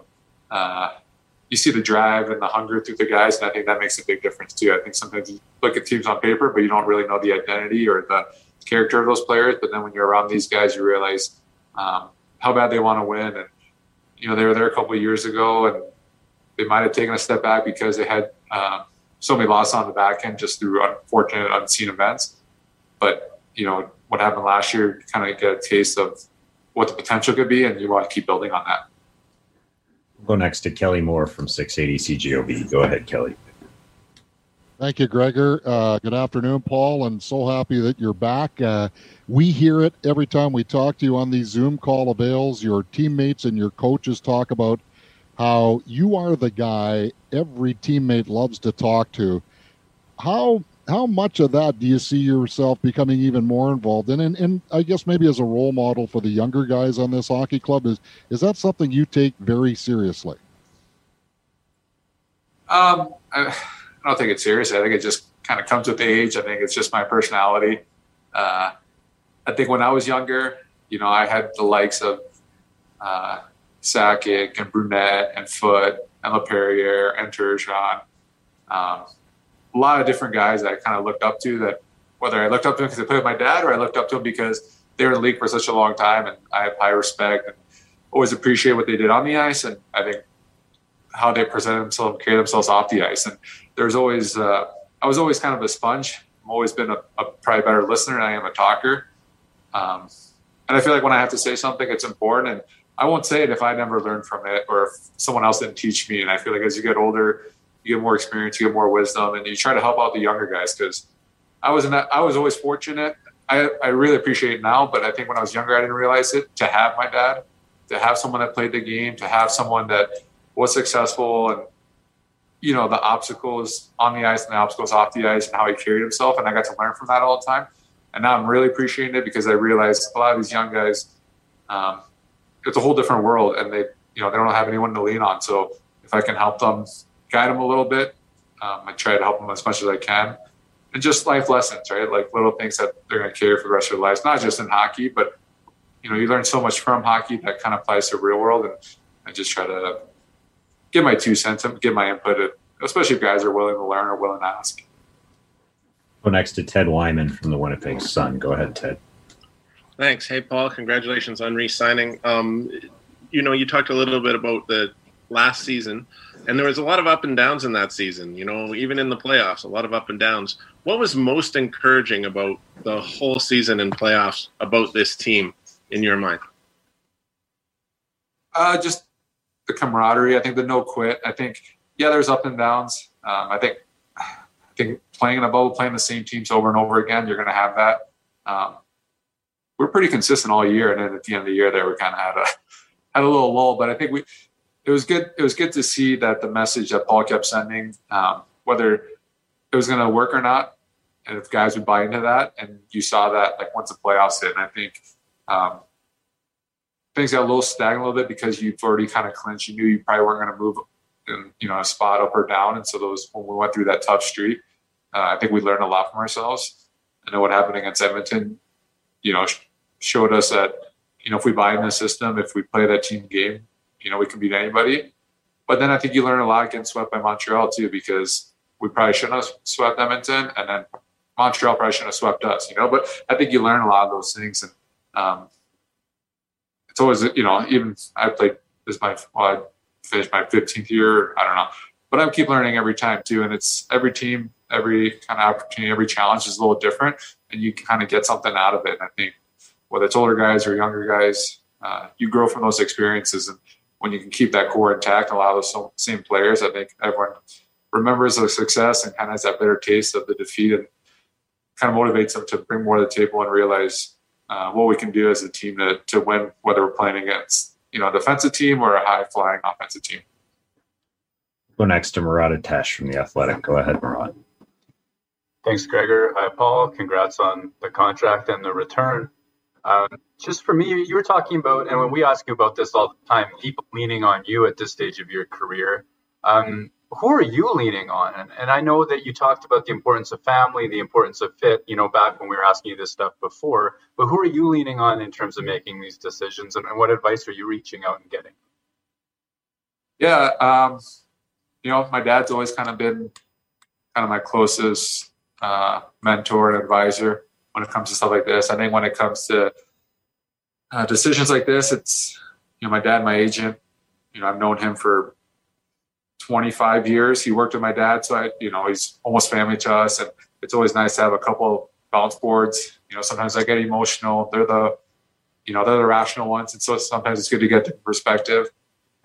When it comes to decision making like this, I think during the season, for me, I'll lean on, like I said, usually it's always my dad, and then sometimes it's a guy like Alex Dean, who I'm probably best friends with, who we're the same age, we're both similar boats, and we both kind of gone through similar things. So sometimes it's just nice to talk to somebody else. But like I said, I've been fortunate. I have good people around me. I have good relationships around me. And sometimes it's my wife, actually. She actually does a good job of kind of letting me focus less on hockey, not take it so serious, because sometimes you get too stressed just trying to do too much. And I think the harder you try at something and the more you focus on it, sometimes it can be bad for you. And she always kind of gives me a good perspective of having, balance in my life with family, with the kids, with playing hockey, with taking care of yourself, but also enjoying, what you're doing and enjoying kind of the present and where we are now. Go next to Carter Brooks from Game On. Go ahead, Carter. Hey, Paul, congrats on the deal. Just kind of following up on what Murat was asking here. I know in the past you've talked about the importance of Haley and Draper and Riley, and how your family connection, the 1,000th game, having them pulled from their classes in advance so they could prepare for this. How much of this contract is more about them rather than yourself? Everything I do, it's always kind of a we process, so I've never done anything selfishly for myself. That's just not the way I am. And so every time I always kind of make a decision, I always have that in the back of my mind, whether it was before we had kids or now we have kids. So to me, I also wanted to go, like I said, I think when you get to my age and you're kind of looking at potential places you could play or what could be an ideal fit, as much as it is hockey, part of it is also, I want my family to be comfortable. And I think Winnipeg has done a great job of making them feel at home. And then I think having, Blake and Sam there and kids having the same age as my kids, I think that, that's a big bonus there. And I think it's easier for her to hang out with, other wives that have kids than it is to hang out with some of these younger fiancés or girlfriends or 20, 23, 24. It's just, it's a different stage in your life. And so I think that made it easier for her. And, in the end, I think she's always been about, whatever is good for me, she's happy. She always goes along with the ride with it. And I've always been the other way, where I want her to be happy. And I think that's why we have a good balance with each other. Next to Ken Weeb from Sportsnet. Go ahead, Weaver. Well, you touched on Brendan Dillon earlier. You would have played against him a lot back in your St. Louis days when he was in Dallas, and also obviously in the Pacific Division. What's it like to see his growth as a player, and what does it mean for your group to bring him in for next season and beyond? Yeah, I think it means a lot. I think, like I said, I feel like his offensive game has grown a lot in the last 3 or 4 years. The skating, his puck-making ability, whether it's, kind of getting out of a breakout or leading the breakout, make that first pass or jump into the play. And I think early in his career, I think he was more, I don't want to say stay at home, but I think his game's evolved a little bit. And I think he does play with that edge. He does play with that nastiness a little bit. And I think that's big. I think you need a combination, right? You could have those skilled guys, but you also need those guys that are tough to play against. They're annoying to play against. And I think he brings that. I think that's a big element of I was texting Wheels that I'm really excited that they had an opportunity to bring him in. Go back to Kelly Moore from CJOB. Go ahead, Kelly. Yeah, Paul, just hearing you talk about your family and that sort of thing, and I don't know where you're joining us from right now, but in Manitoba and Canada in general, the needle's moving pretty good COVID-wise. So for this coming season, and we heard many stories about how the families really had to struggle last year, how much more from a family perspective are you looking forward to this year, maybe being a little bit closer to normal? Yeah, I think the biggest thing was just travel, because sometimes we're out of town for a while. And sometimes, especially last year, things were shut down. So I think sometimes it's nice for example, this year, I think Thanksgiving, we're out of town. I think we're on the road for before and after. And I know, and my wife's close with her, she's a family person too, the way I am. So I know her and the kids, probably almost guaranteed will be flying back home to see her parents, and so it's stuff like that it makes it easier. And I think we've always been like that, where if we've had road trips, they're always, whether they're doing little trips, even if it's just going skiing somewhere, or, going to Whistler or Banff or something that they want to do this year or this past year, but they couldn't because last minute everything kind of changed with the quarantine. I think stuff like that that's a part you don't know what's going to happen. I mean, you have a feeling if you kind of look down the road that things, will slowly get better every time. I think last year was just so unique and unpredictable. I mean, if it does happen, I think, you can get through it. If you got through it last year, I think you get through anything. So I think for that part, I think I'm excited for the future holds. I'm not too worried about the situation that's going on now. I think, you might see the worst stuff on the news kind of daily, but from where it was to where it's now to where it's going to be in 2 or 3 months and so forth, I think, like you said, things are always kind of slowly moving back to normal. And I think that's a big difference for the whole world, for society itself. And final question to Carter Brooks from Game On. Go ahead, Carter. Hi again, Paul. Just jumping back to the acquisition of Brendan Dillon last night. Is the clear-cut leader with games played in terms of postseason experience, you on the team right now? What does it mean to have a new second-place guy based on current players under contract and playoff games experience, and how much important that is for the Jets going forward? Yeah, I think, he knows how to play his game. I think his game is suited perfectly for playoffs. He's been on good teams, whether it's Dallas or San Jose or Washington. So he knows what it takes, and he wants to win too. And I think once you've been in playoffs so many times, you kind of have to taste the success a little bit, whether you've gone far, whether you've lost, whether you won, or whether you haven't. You just want to be back there. But you realize every year is a new year, how hard it is from the start of the season. And having the experience, you realize you never get complacent. You never want to get used to making playoffs because everyone's been on teams. Well, not everyone, but most of the guys have been on teams where everything went great one year and then everyone relaxed thinking, everything was automatic for next year, and all of a sudden they had a bad year. And you just realize you don't want to waste a year like that. And having older guys, having guys that have had that success, you don't take anything for granted. And I think that's kind of a message everyone kind of says around the league. But it's just, you just don't know. There's so many unpredictabilities, whether it's injuries or, having an off year, and you realize kind of that your time in this league is precious. It goes by quick, so you want to enjoy it. But at the same time, you want to leave it all on the ice and never have any regrets about, not training too hard or worrying about something else when, this only happens for a short kind of time span in our life. So I think having him there with so many games played, it just brings more hunger to the team and more success and more motivation for everybody. Thanks very much, Paul. Thanks for doing this. All right, no problem.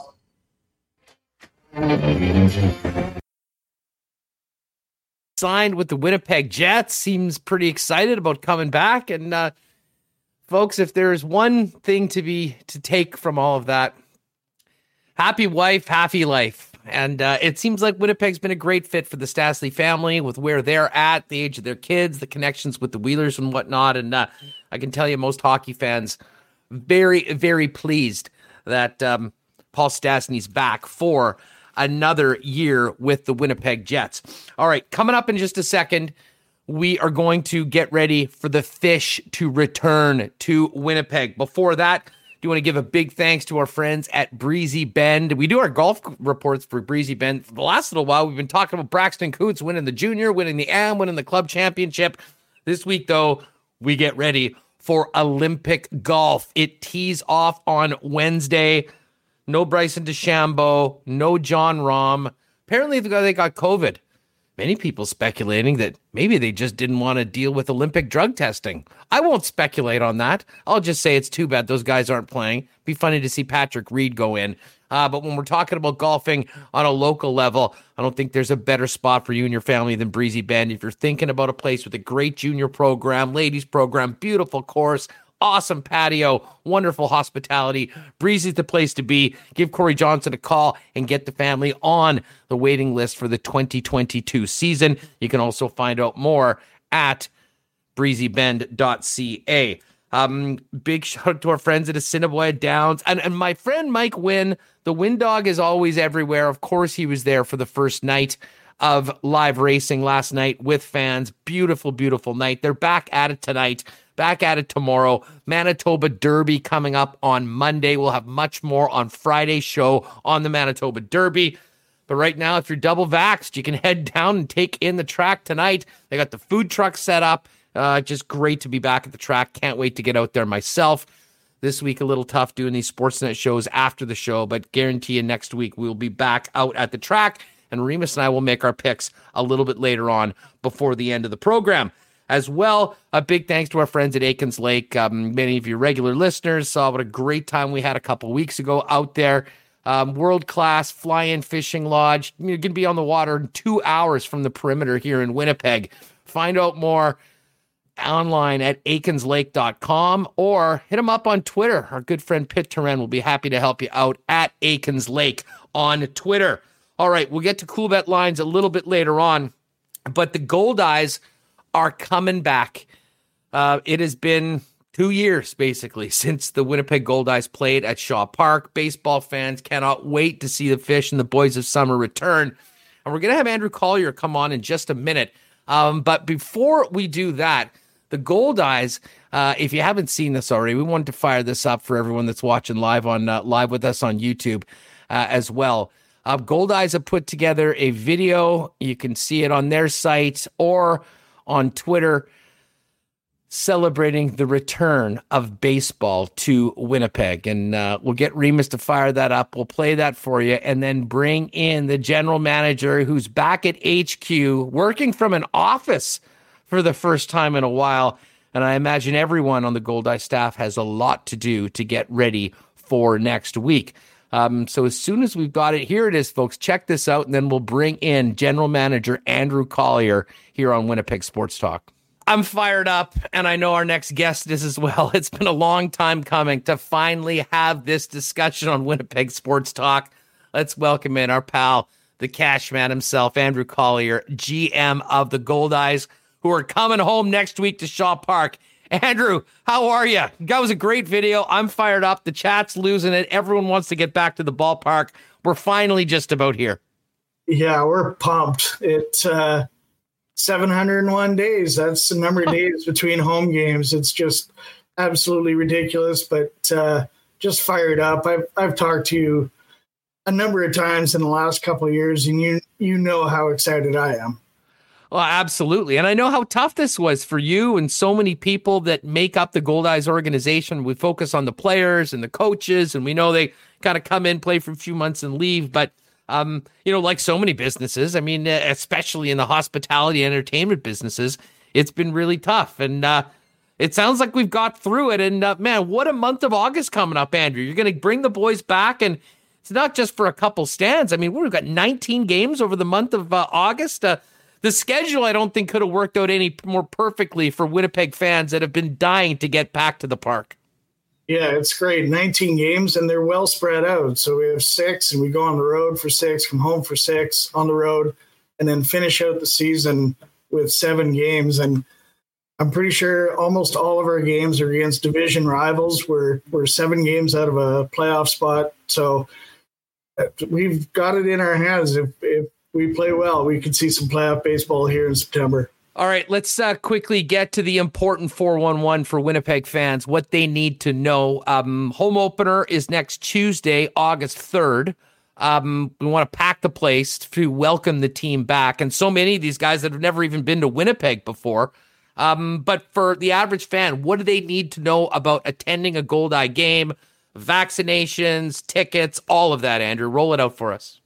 Everything they need to know is at goldeyes.com. Yep, fully vaccinated. Just digital tickets only, no paper tickets this year. So they go to ticketmaster.ca, buy their tickets, they have them on their phone, and they show up, have that QR code, the immunization QR code ready to go, or their card. They'll scan their ticket, scan their card, check their ID, and in they go. Masks are recommended on the concourse and when you're sitting. But if you're having something to eat or drink, obviously you don't need it. But craft beer corner is fired up. I moved the draft units in there myself this morning, put the kegs in. BDL was the first delivery this morning, Brewers distributor. So we've got beer that I know that for sure. We'll be ready to go on August 3rd. Yeah, I imagine with everything happening so quickly, you're going to have full concessions. I mean, are food and drink going to basically be operating as we would remember before? Or will that be changed at all?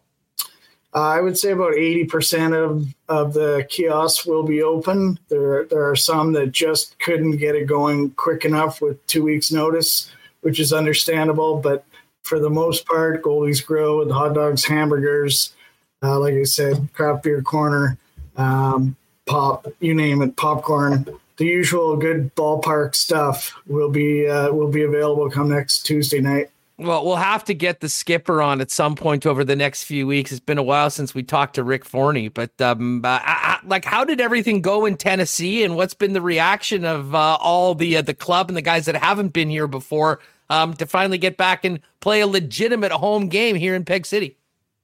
No, Jackson was great. They looked after us. It was a place to play. We didn't have a home, and they welcomed us in. It wasn't our home, but they treated us very well while we were down there. But based on the messages, I've got text messages, phone calls, messages on social media. Our players, the guys that have played here before, have told everybody on the team what a great place this is to be. Shaw Park, Winnipeg. So the guys are pumped. You saw in that video, it didn't take much convincing to get those guys to do the video for us. They're pumped to get back up here. They still got they have to do all the arrive can and testing before they get here and a test on arrival. But they're all fully vaccinated. All our team is. The visiting teams will all be. The umpires are. So it's all come together quickly, and it's going to be a busy week for Rick and our training staff getting everybody what they need to cross the border next Monday morning. Well, I mean, listen, it's just so exciting. And I've been talking, I guess, off air to friends about, I mean, just what a special week next week is going to be. And, you know, if you're a sports fan that has been like everyone sitting, watching stuff on television, not able to do anything, you'll be able to go to the Manitoba Derby on Monday. You'll be able to go to the Goldeyes home opener on Tuesday. Hell, you can back-to-back it and go see the Fish again on Wednesday. Take a day off the ballpark, go to the Bomber opener on Thursday and raise that Grey Cup banner and hopefully keep that right through the month of August. It's amazing how, Andrew, we're basically, and especially for you and your staff and everyone at the ballpark, pretty much going from 0 to 60 immediately once we get out of this long weekend. Yeah, it's basically 6 months of planning in 2 weeks, but the staff here are awesome. And when you talk about next week, August 5th, we have a noon game. So you come to the ballpark at noon. Oh, yeah, we changed the game time from an evening game to noon. Smart. To the ballpark at noon. Have a good afternoon. Maybe catch a little nap. Catch an Uber or a taxi down to IGF and keep the party rolling. Oh, man, this is great. Listen, I think any fan here is excited just for the ability to do this and get back to it. And that game, I mean, we've been talking a lot, not knowing what was going to happen with the Goldeyes, about what a special night it'll be at IG Field, coming off a championship, finally being able to welcome the Bombers back. But I mean, having been, friends with you and being to so many games over so many years, it'll be a similar thing on Tuesday, I think, for Goldeyes fans. I mean, there's an incredible connection between fans of the Fish to the organization and the team, even though the players have changed so much. And I imagine just for you, for everyone going through what we've been, that is going to be a real special day that, much like Thursday, listen, the game's going to be great. The score will be what it is, but it's so much more than 9 innings of baseball and a final score. It's about getting back to doing the things that we love. And I know for the sports community here in Winnipeg, Goldeyes baseball is a big, big part of that every summer. Yeah, it's gonna be an emotional moment next Tuesday when we see the guys run on the field. It's gonna be so great, and to be able to have 19 home games and next Thursday is huge. I'm so happy the Bombers are able to finally raise that banner after waiting 2 years to do it. Like you said, you and I are friends. We've got lots of friends at the Bombers. We're just so happy for them as well. And this month of August and September is going to be a lot of fun. Game on next week for the Winnipeg Goldeyes on the 3rd. So I guess you're not taking off for August long weekend off work. Kind of might be a little busy for you and the staff over the next week. Yeah, it's gonna be busy, but it's gonna be a lot of fun because we're all working towards Tuesday, and it'll all be worth it when we open those gates at 5:30 on Tuesday and see people come in with the smiles on their face and see friends that we haven't seen since September of 2019. A lot of these ticket holders are my friends. I've been around so long. I know a lot of the fans that come out, so it's gonna be a homecoming. Well, listen, pal, I can't wait to get out there. I know so many of our listeners and viewers here on YouTube are thinking the same thing. And, we'll get through this first wild week, but we'll have to have a conversation off air and maybe get something together for the Winnipeg Sports Talk crew out at the ballpark before we are finished. You guys doing group tickets as well? We are. We're just trying to figure that out because of the digital ticketing. So more information on that to come on how those tickets can be transferred and distributed. But yeah, we'll have more information on that to come. With it being so late, I mean, normally with the season, you're spending the entire off season selling season tickets and selling mini packs. And mini packs have been a huge part of what you guys have done really from day one. Is there enough time to do that, or is it basically individual tickets for the rest of this season and hopefully get back to normal with a full season for 2022? Well, as soon as we got the official word that we were coming back, our box office staff's been hard at work contacting all season ticket holders saying, hey, you've got your seat for the remaining 19 games. If you don't feel comfortable, that's cool. We'll hold your seat for next year. Mini pack holders, same thing, because we won't have mini packs. It's basically how many games do you want to come to and where do you want to sit? And then individual tickets went on sale at 9:00 this morning. And yeah, hopefully everybody who wants to come will be there August 3rd or any of the 19 games we'll have. Well, I saw a number of tweets. People are already getting their hands on tickets for next Tuesday right now. Simply you can go to goldeyes.com, click on the link. It'll take you right there. But basically Ticketmaster, Tuesday, August 3rd, game number 1. And I love the fact that you guys have changed the Thursday game. I mean, you know how long we've been waiting for a game, never mind a double header of the Fish and the Bombers in one day? If I wasn't working that day, I'd be doing both. I think you should ask your boss for the day off. I think I know a guy. No, changing that game time was a no-brainer. There was absolutely no reason to have a game that night when what's going on at IGF. For sure. Well, listen, all I can say is this. I know how hard this has been for you and everybody there. And listen, it's been a long time coming. There's been a lot of work that's gone into it behind the scenes. I know you and the staff will be ready. And I'm also really excited to see who Rick's bringing across the border. Because, I mean, as usual with independent baseball, even the most loyal, hardcore Goldeyes fans are going to be seeing a lot of new, exciting players when they show up at the ballpark next week. For sure. Fans will remember Wes Darville, of course. He's got that shortstop spot locked down. Kyle Martin was only here for the second half of 2019, but all he's done is mash since last year. And this year he's just playing really good ball. And I think the fans will enjoy the rest of the team that Rick's put together. Andrew, great stuff. Listen, thanks so much for doing this. Just so happy for you and everyone over there at the organization. And I can tell you, my friend, the countdown is on. I will be seeing you in person very soon, and I may have to meet you out there in left field at Craft Beer Corner for a couple cold ones, and hopefully a few bombs going over our head at those things in left field. Sounds great. And I think a Sports Talk Daily meetup at Craft Beer Corner on one of these night games is in order. That is exactly what I'm talking about. We'll work things out offline and let people know in the next week or so. Definitely want to do that before the end of the season. Cash, all the best, man. I know you got lots of work to do. Good luck heading into next Tuesday, and can't wait to see Rick and the boys this summer back at the ballpark. Thanks, Huss. Thanks, Remus. See you soon.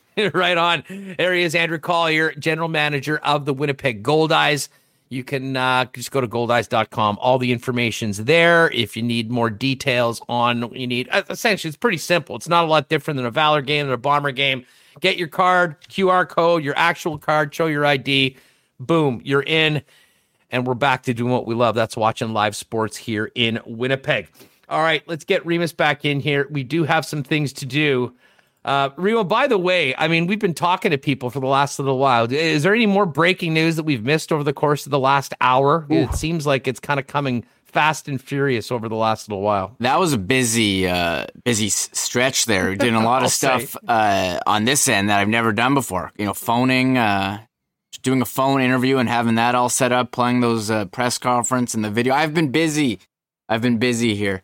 I haven't had a chance. I did see, actually, there was some news, Huss. Frank Saravalli's on it, tweeting that Carolina is closing in on an agreement with UFA defenseman Tony DeAngelo. So I did put that in the chat. That was an hour ago. We did have the Kelly McCrimmon press conference.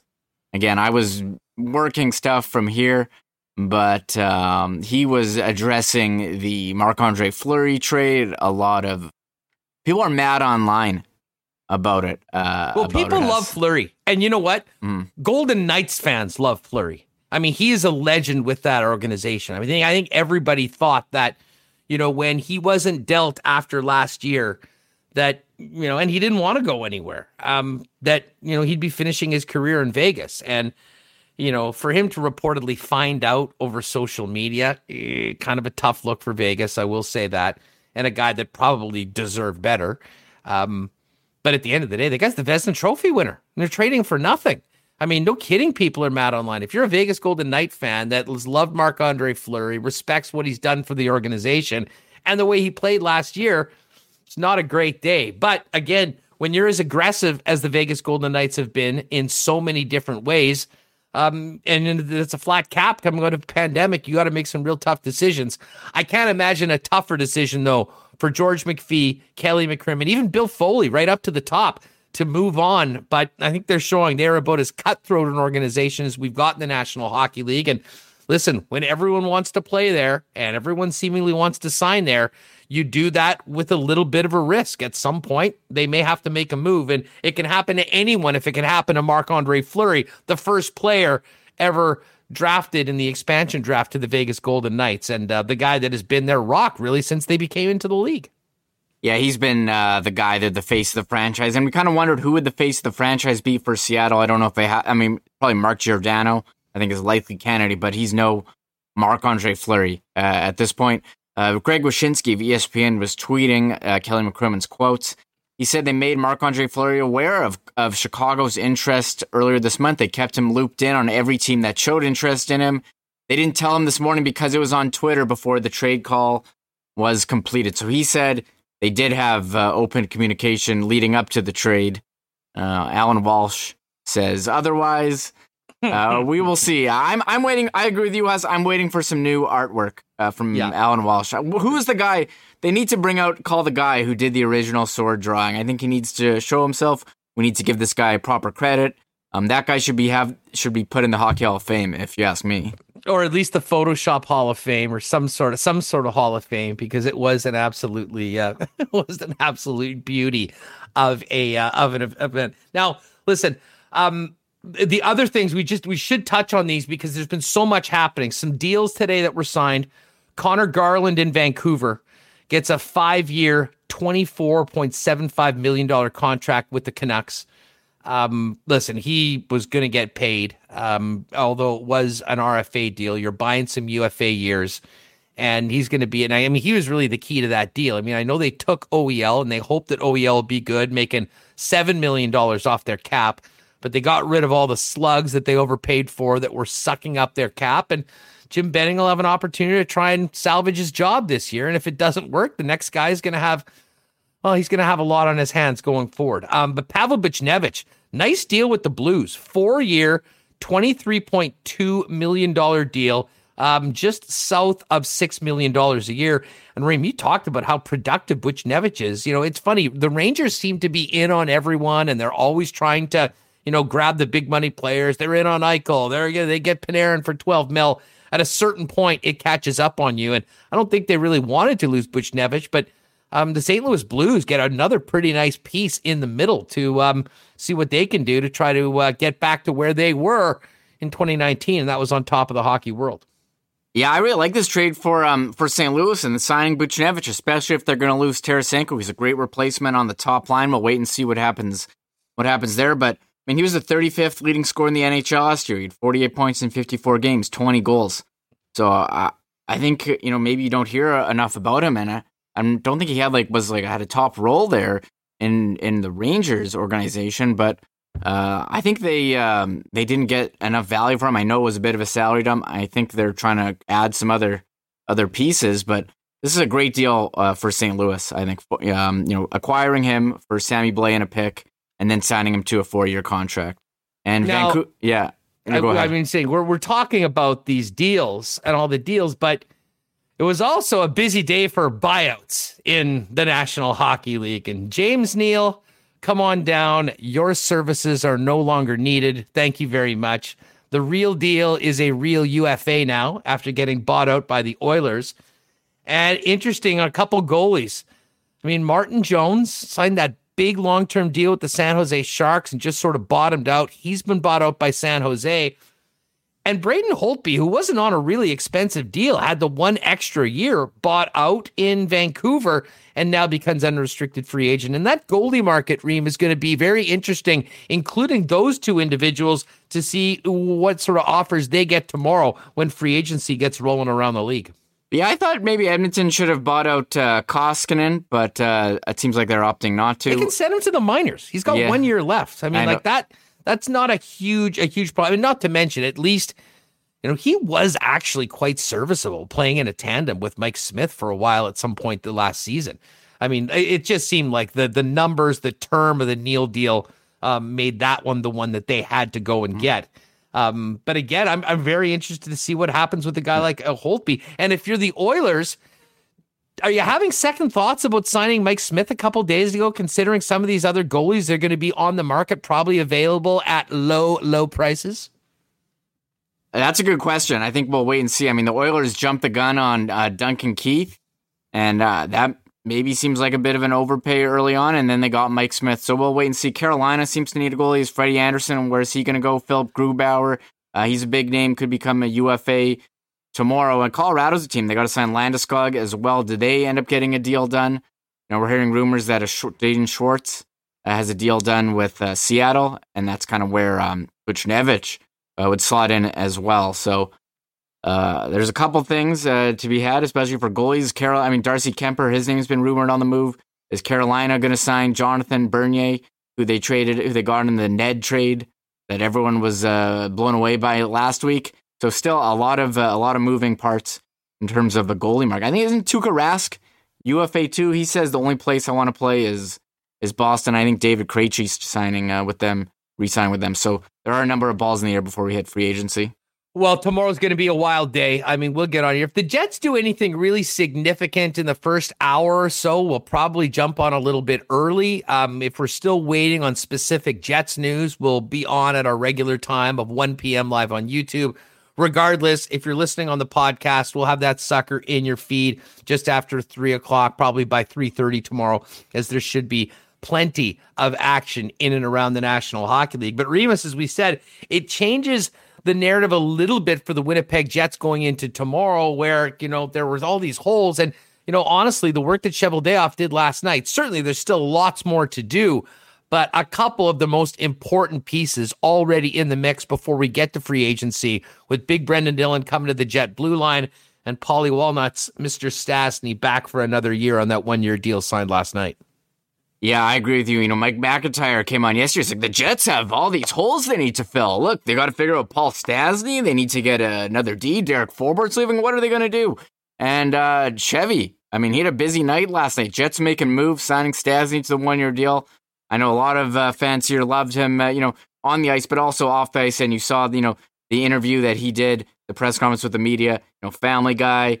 He loved having Blake Wheeler. It seemed they're, around similar ages. They got kids similar ages.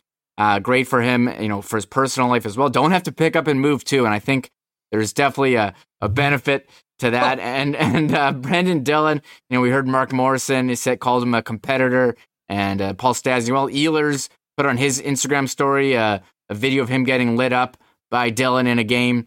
And I said, think of like what, everyone the last couple of years said, we could really use a guy like Ben Sherrod, a big guy, who plays, defense, clear out the front of the net, lays hits. And I think Brendan Dillon is going to give you what Sherrod, what he used to bring to the Jets. So, and he's going to play, left side. Who knows what the pairings will be. But I think this is a big ad. Two second rounders. You got a guy 3-year deal left, or 3 years left in his deal, $3.9 million, affordable. I think this is a great deal for the Jets and fills a need. And we'll see if they have any other moves tomorrow for free agency. Oh, man. The comments, funny comments. You guys keep the humor coming. I always enjoy looking at it. All right, let's get to the cool bet lines for today. Let's get to the cool bet lines. So tomorrow the Olympic golf starts. And Morikawa favorite, Xander at 9-1. My guy, Hideki Matsuyama, I got him at 18. He's now 13 right now because Rahm and Bryson are out of the tournament. Other favorites, JT, 11-1. Victor Hovland, 13-1. And don't sleep on the bad guy, Captain America, Patrick Reed. Sometimes it seems like Ryder Cup puts on his stars and stripes and stars. He's at 20-1 right now. Our Canadians are Corey Connors at 29-1. And Mac Hughes is... I will say this, Remus. Dustin and I have moved some lines on Coolbet on the lock shop, but I'm not sure we've ever moved one like Mac Hughes. When we did the program yesterday and we gave out the pick, he was 79-1, moved to 74, moved to 79, 69, and now he's moved to 64. So it does pay to get in early, but I love Mac Hughes as a long shot. He's been playing so well, loves playing for Canada. And I think he's really embracing the this Olympic experience. And tell you what, I haven't wanted to bug him. But our pal, longtime listeners have known I've had Derek Ingram on a number of times. He's also Canada's national golf coach. He's in Tokyo right now with the guys. D Ingram Golf on Twitter.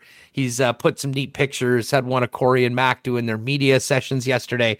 So can't wait for the Olympic golf. There's plenty more, basketball coming up. But one game you might want to watch tonight, USA in basketball coming off their loss to France. They're going up against the Iranians. And at one point, this number had gone to 41.5. I guess there's some money coming in on Iran right now because Iran is now a 39.5 point underdog to an angry U.S. team.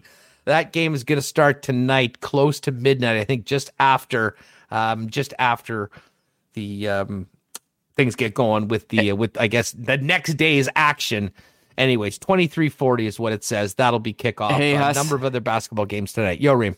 The Brendan Dillon press conference starting in 3 minutes at 3:00. Do you want to play that? Oh, I'll tell you what. Why don't you get that ready and we'll get some ASD picks? I mean, why would we not bring on the newest member of the Winnipeg Jets? We'll hopefully have him pop on the program at some point for a bit of a one-on-one, but absolutely, we'd love to get Brendan Dillon's first comments as a member of the Winnipeg Jets. So let's get to it. Live racing tonight. You can get out there for yourself. 50% capacity on the main level, outdoors, fully vaccinated. Let me get my picks up for tonight. I'm going to start off in race number 1. We're going with the 1-3 Quinella. Clipboard Money and Jocro is the 1-3 in the first race. By the way, I've been stone cold lately, so I would fade my picks if you want, but this is what I'm doing tonight. Okay, number 2, I'm going to throw a little sprinkle on Victorian Moon to win. That's horse number 7. And then I'm going to throw a toonie on a Quinella between Victorian Moon and the amazingly titled horse Fat and Bitter. I'm not that bitter, but anyways, Fat and Bitter's getting a piece too. 7-6 Quinella for race number 2. We're going to go with Storm Squall, race horse number 2 to win in race number 3. And then I move down to race number 4, and we're going to go with a 6-8 Quinella, Frankly Fun, and You Should Talk. That is in race number 4. I'm going to finish it up with one more Quinella, top 2, any order. We're going to go with I Am Einie, horse number 3, and Divine Ride, horse number 6. Again, you can make all those selections at hpibet.com, or better yet, get your card or your QR code and your ID and head down to Assiniboia Downs yourself. Oh, it looked great last night, and I cannot wait to get back out there ASAP. Remus, what do you got for tonight? I got a couple bets. I'm going race 4, horse 3, El Chairman to win. I am doing race 6, Quinella, 6-7, Cross Lake Proud. I'm a big fan of Cross Lake Proud. Oh, Cross Lake Proud. You've been killing it on that one. 2 wins and a second so far this season. And Top of the Rock. Although I can be honest, I didn't win yesterday. I think I had a lot of I just couldn't. I had people up there, but it didn't go well for me. So I'm on a big losing streak. But that's a $10 Quinella 6-7 here. So I'm confident. Whoa. In race 6, I'm throwing down. And race 7, I'm doing another $5 Quinella 6-5. Wits, Coco, and Newell. So Wits, Coco, a bit of a long shot there, but what the heck, cuss? Let's do it. So that's what I'm going with. So those are our picks. We are waiting for Brendan Dillon. Yeah, so this is the way things are going to work, folks. Normally, we'd be finishing up right now, but with Brendan Dillon coming on shortly, we figured, well, why not keep the party rolling? We'll make the pod a little bit later. It might be a little bit later loading up, but we'll at least get some of Brendan Dillon. I should be able to hang around until the end of it. Although, as I mentioned, all week long, I'm doing the big show on Sportsnet 960 in Calgary. So we may run out. So you know what? Before we do it, in case I do have to go, we'll roll with Brendan Dillon and Remus will finish it up. I hope to be here when it's done to talk a little bit about it at the end. But as always, do want to thank our newest sponsor, Paramount Services Limited. You can find them online at ParamountServicesLTD.com. They'll take care of if you're in the restaurant convenience industry, basically a one-stop shop available 24/7, 365 for you. And they're also looking for technicians, handyman, repairman, all those sorts of positions, not just here in Manitoba, but also in Saskatchewan and out west. Find out more. You can go to the Winnipeg Sports Talk page, click their logo on the sponsor page. It'll take you right to that career section, or simply go on ParamountServicesLTD.com and find out more, or give him a call and ask for my pal Kerry O'Brien. He will definitely hook you up. Also, our friends at Royal Sports, of course, the Nick and Nicky DQ Group, Boston Pizza, Little Brown Jug, Not Auto Corp, Breezy Bend, Assiniboia Downs, AikinsLakeWilderness.com, and our betting partner, Cool Bet. If you do want to get in on the Cool Bet, use the promo code WST. You'll get a 100% bonus up to $200 on your first deposit. And hey, speaking of Cool Bet, a little Barry Horowitz moment, Reem. I told you about our boosted parlay yesterday for the lock shop. It was a winner, plus 256, boosted up to plus 310. Shout out to everyone that rolled with us and got a nice little win. Congrats. I should have, you posted that parlay and I was like, yeah, sure, whatever. They're just giving you, they just want to get people in on this bet. But you guys hit it, the partner parlay, they boosted it for a reason. So I made a big error not getting in there. Well, next week, the first official August partner parlay will absolutely be all over the Canadian Football League. We did the show a little earlier, normally go on Wednesdays right now until summer ends. But next Wednesday's show will be wild. We'll take on Bombers Ticats the entire week 1 of the Canadian Football League, probably a little baseball as well, wrap the Olympics, and then look ahead to NFL season as well. By the way, while we wait for Brendan Dillon to get on, Reem, lo and behold, look who showed up in Green Bay today. Aaron Rodgers. Aaron Rodgers wearing a really cool, ironic Office T-shirt. Such a cool guy. But you know, what about his sunglasses? Did you see those? I got a pair of those. Yeah, the shout out to Brett the Hitman Hart. Those were amazing. Yeah, so I guess he's not hosting Jeopardy. He's actually going to play football this year. Was there ever any doubt? Like, did anyone really think he was going to not play here? I know that. Like they've been putting out cryptic Instagrams calling it the last dance of the team that never won. But We'll wait and see, I guess. Day by day, Aaron Rodgers update. Oh, cool. Mitch, WHT. Yeah, no lock shop today. I bet $5 and won. Beautiful. Would have paid you more than $20 coming back. Yeah, that was very nice. If you haven't seen the lock shop before, I do it with Dustin Nielsen. We always bring on Chris Abbott from CoolBet once a show or once a week, and we all pick a game that we like, put it together in a 3-gamer. And now, as of this week, CoolBet's going to be putting it onto the site in the banner, and if you like it, you can jump on it, and they'll boost the odds. So yesterday, the pick that we made was actually plus 256. They boosted it up to plus 310, and a bunch of people won. So, so certainly that was quite nice. People are asking for the picture of Aaron Rodgers with his. Oh yeah, there he is with his big sunglasses and his. That is a pretty sick shirt. Kevin Malone.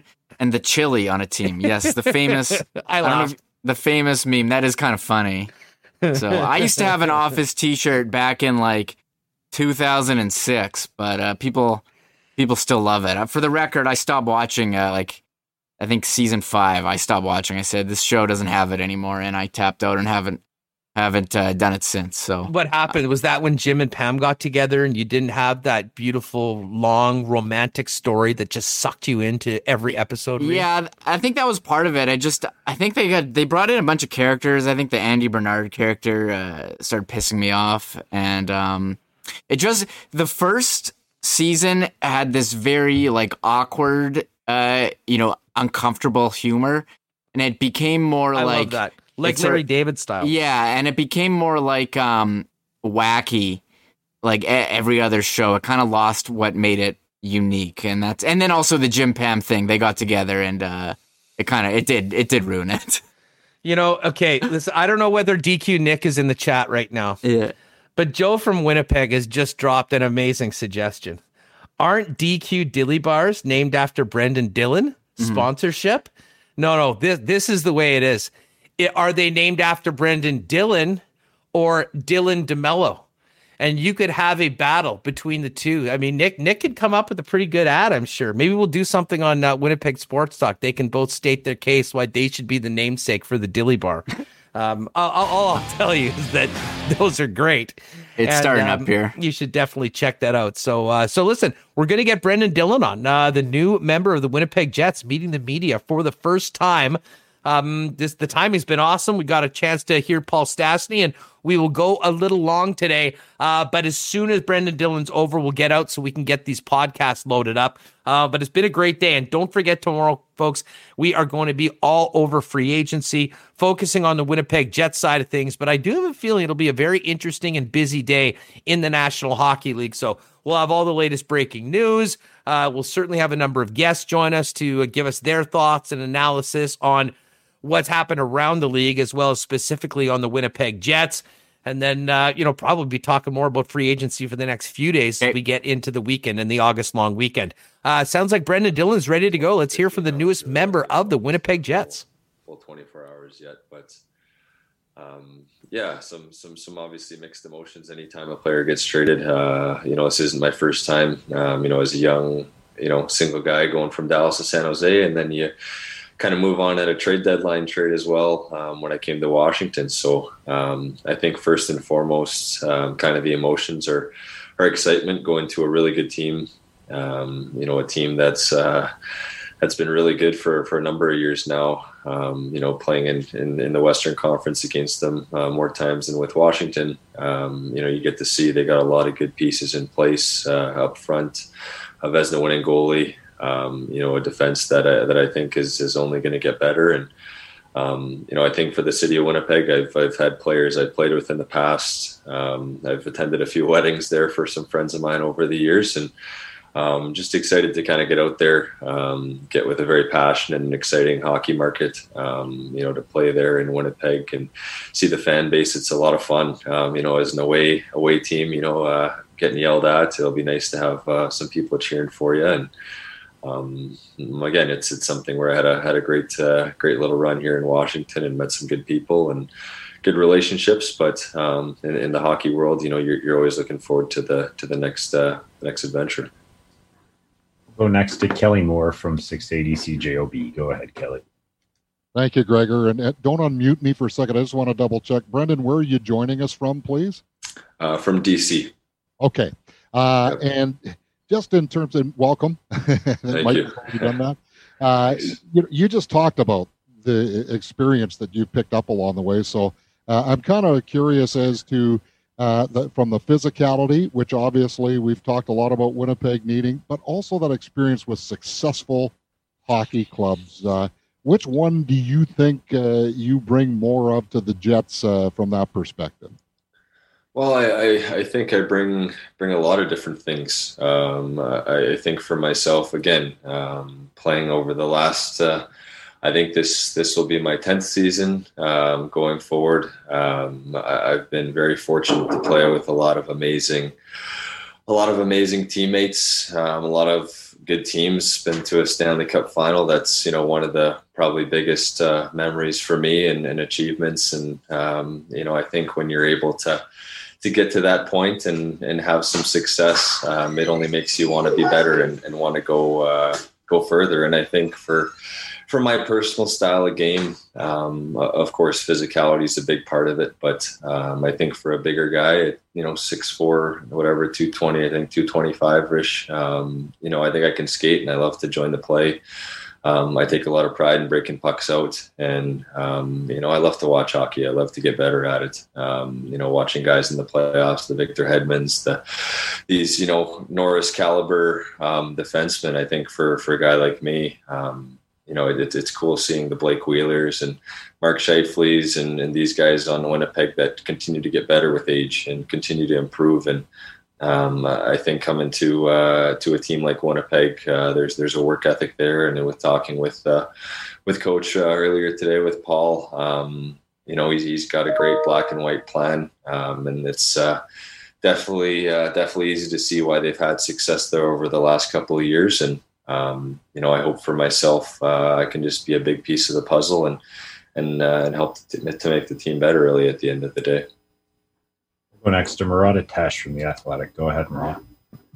Thanks, Gregor. Hi, Brendan. And likewise, welcome to the city.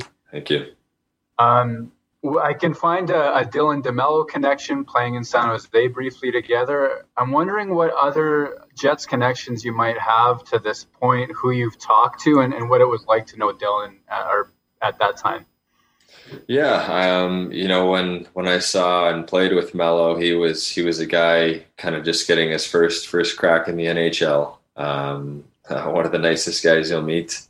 Somebody who's worked at his game and earned everything he's gotten over these last couple of years between Ottawa and Winnipeg. And I think for the rest of the team, I've spoken with a few of the guys through text and obviously played against them for the last number of years. And I've skated a little bit with Scheifele and Wheeler over the years, just kind of through different ice times across Western Canada and whatnot. And the team as a whole, when you look at it on paper, so much talent and so much kind of every little piece to be able to have a winning team. And kind of like what I talked about, I've seen some of the best players in the world.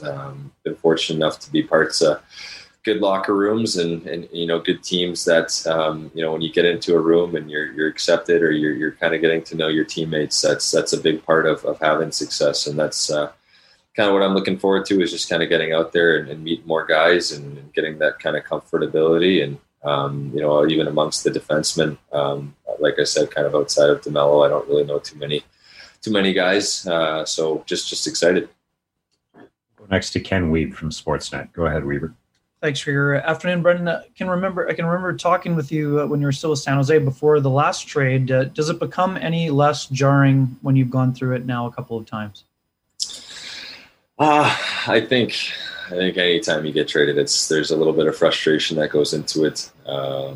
There's kind of the, could I have done something differently? Or, I think for me, this past year was probably one of my better seasons that I've had. And I think that's the excitement for me, is to be able to go to Winnipeg and just continue to build my game. And it's kind of, for me, I wasn't drafted. I haven't really been one of those guys who, I don't want anything given to me. I want to be able to earn it. I want to make sure that's whether that's my B partner or, the forward line I'm out there with on my team, or the team I'm playing for, knows that I'm going to do everything I can to make us better.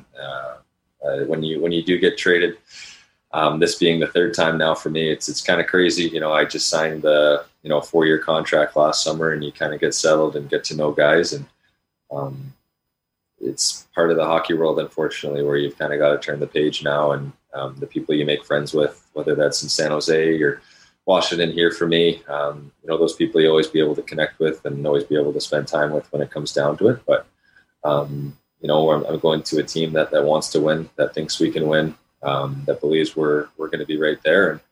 And that's exciting going into a season with those being the expectations. We'll go next to Ted Wyman from the Winnipeg Sun. Go ahead, Ted. Thanks, Gregor. Hi, Brendan. You mentioned Victor Hedman and, the role that he's played in winning those Stanley Cups. And we saw with Montreal, a really big defenseman carried them a long way getting to the final. I'm just wondering if, you could share what you think is that role, the importance of having that kind of big, strong, physical defenseman for playoff runs. Yeah, well, you got to kind of have a little bit of everything, whether that's forwards, defensemen. You got to have your speed guys, you got to have your bigger guys, you got to have your role players. And I think for me, I think skating and, positioning is a big part of my game. And to be able to be big, to be physical, to be hard to play against, hard to play against is something I want players on the other team to know at the end of the night. I don't want them to be coming into Winnipeg and think it's going to be an easy game, a game against us. And I think for the team already, you've got big physical players. And then I think when you look at the Mark Scheifele's and, the Kyle Connors and, these aren't small guys either. And they're players that can play a physical brand of hockey. And you see the teams that ended up being in the finals, guys on both sides, the David Savards, the Victor Hedmans, the Joel Edmondson, Shea Weber, Jeff Petrie. I mean, these are all big guys, but they can all move too. And that's something that in this day and age, you got to be able to skate. You got to be able to join the play and create offensively. Teams are too good defensively when you only have 3 forwards that are getting up in the rush. And I think for myself, I try to chip in when I can, but I know what makes Brendan Dillon the best hockey player that he can be. And that's being somebody that's, clearing out the front of the net, that's blocking shots, taking pride on the penalty kill. But at the same time, creating offense when I can, for sure. We'll go next to Carter Brooks from Game On. Go ahead, Carter. Hi, Brendan. Welcome to Winnipeg again, virtually. We were just talking about experience and Stanley Cup playoff experiences you've touched on.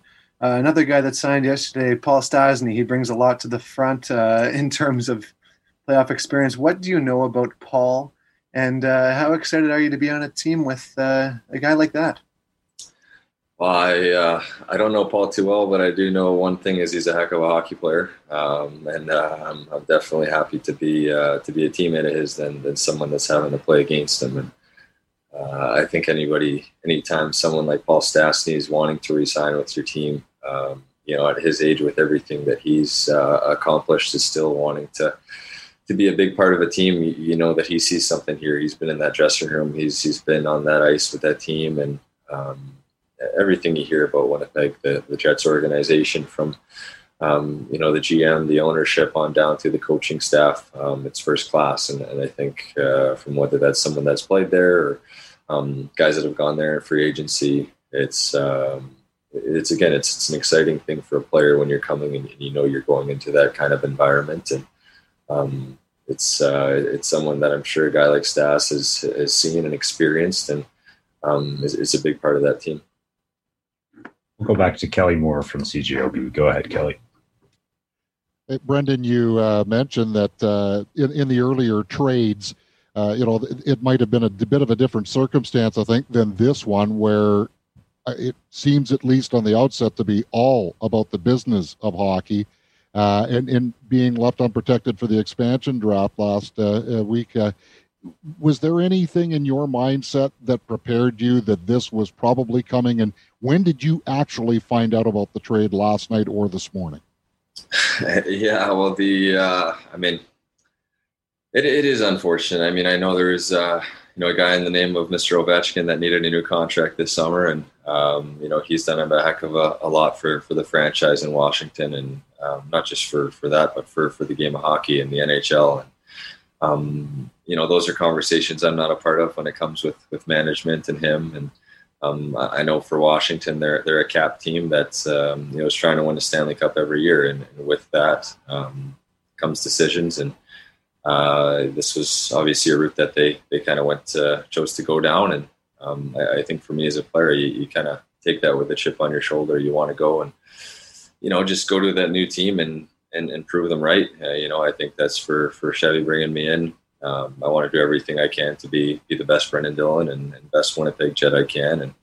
And when it comes to the actual trade itself, unfortunately, I found out on social media, and I think that's kind of the way that things are trending, unfortunately, in this day and age. With some of the trades that have gone on in the past recent weeks and past couple of years, I was, I'm still here in DC, and some neighbors of mine had, had some just kind of beer league later night hockey, and I got invited out too. So went out to that last night, and it was a later ice time, as you can imagine, being on a Monday night. And sure enough, got off the ice, and just as everyone's kind of winding down, one of the guys had kind of said they'd check their Twitter or Instagram, and next thing you know, you look at your phone and there's a couple missed calls, and off we go. So that's the unfortunate thing with some of the social media in this day and age is you find out some things that way. But we're in 2021, and it kind of is what it is. And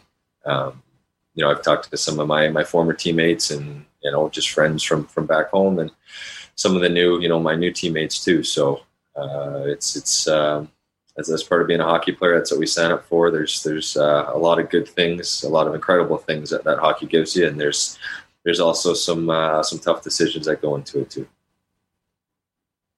More for Brendan. Now we'll go back to Murat Atesh from The Athletic. Go ahead, Murat. Thanks, Gregor. Just sort of following up on just how three-dimensional that answer is, because you're talking about good things, bad things, the reality of how you find out. Having moved a couple of times now, I've always wondered, what do teams do to prepare you for that transition to the new city in terms of information, in terms of making it easy? I'm sure you're just at the beginning of that with Winnipeg, but what does that even look like? Well, it's a lot.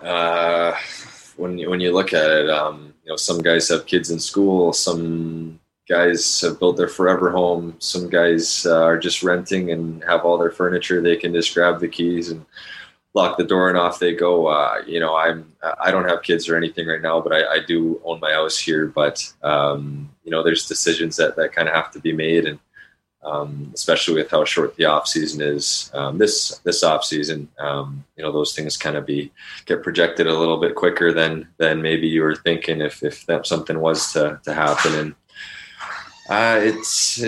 every team is probably a little bit different in there, right? I mean, Winnipeg's been fantastic so far with talking with everyone in the organization, where to live, where guys live, rent, buy, where most guys are, people reaching out to make the transition easier.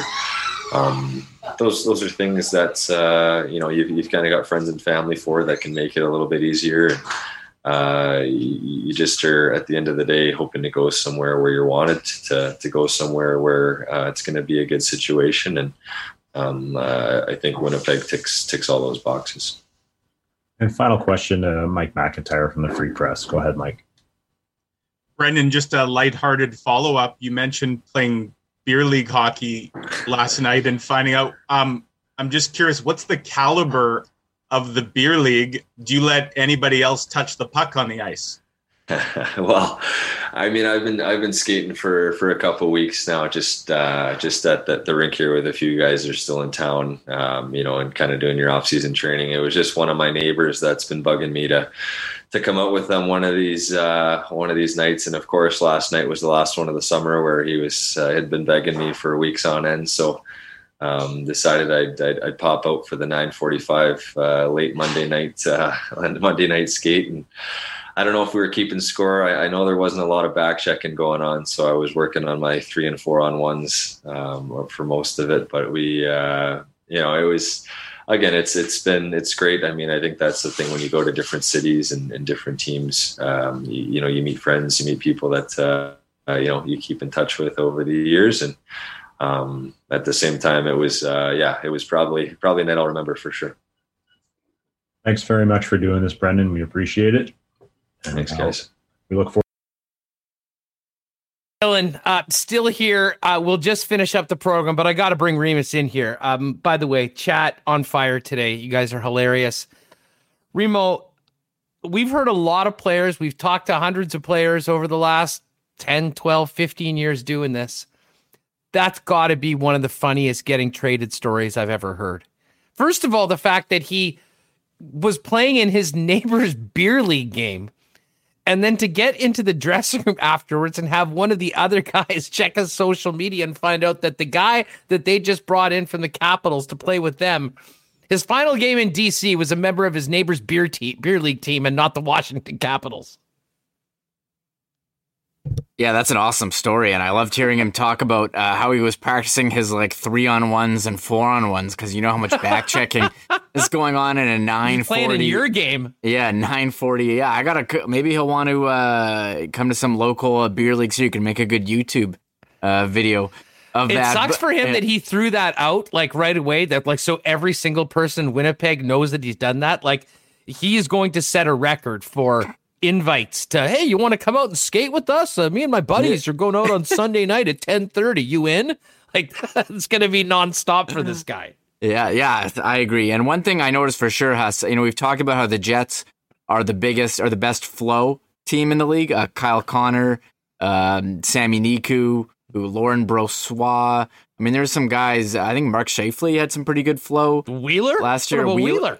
I haven't watched the Jets game in a while, but I think Brendan Dillon will definitely fit in nicely with the flow he was displaying under his Mariners hat. I'll have to rock I got the same one. I'll have to rock it tomorrow now. I was going to ask you about that. What's up with the maroon Mariners hat? Was that some special game or something? He's from BC. He probably just remember how Fred Durst popularized having wacky colors of a Yankees hat. I guess he likes maroon, and he's from BC. Maybe he's a Mariners fan. It's a Mariners hat in the colors of the Vancouver jersey from the Heritage Classic, where Torts played Eddie Lack over Luongo, and he promptly got his ass traded out of town. That was amazing. I will say this. I mean, all joking aside, it was sort of a funny little bit at the end.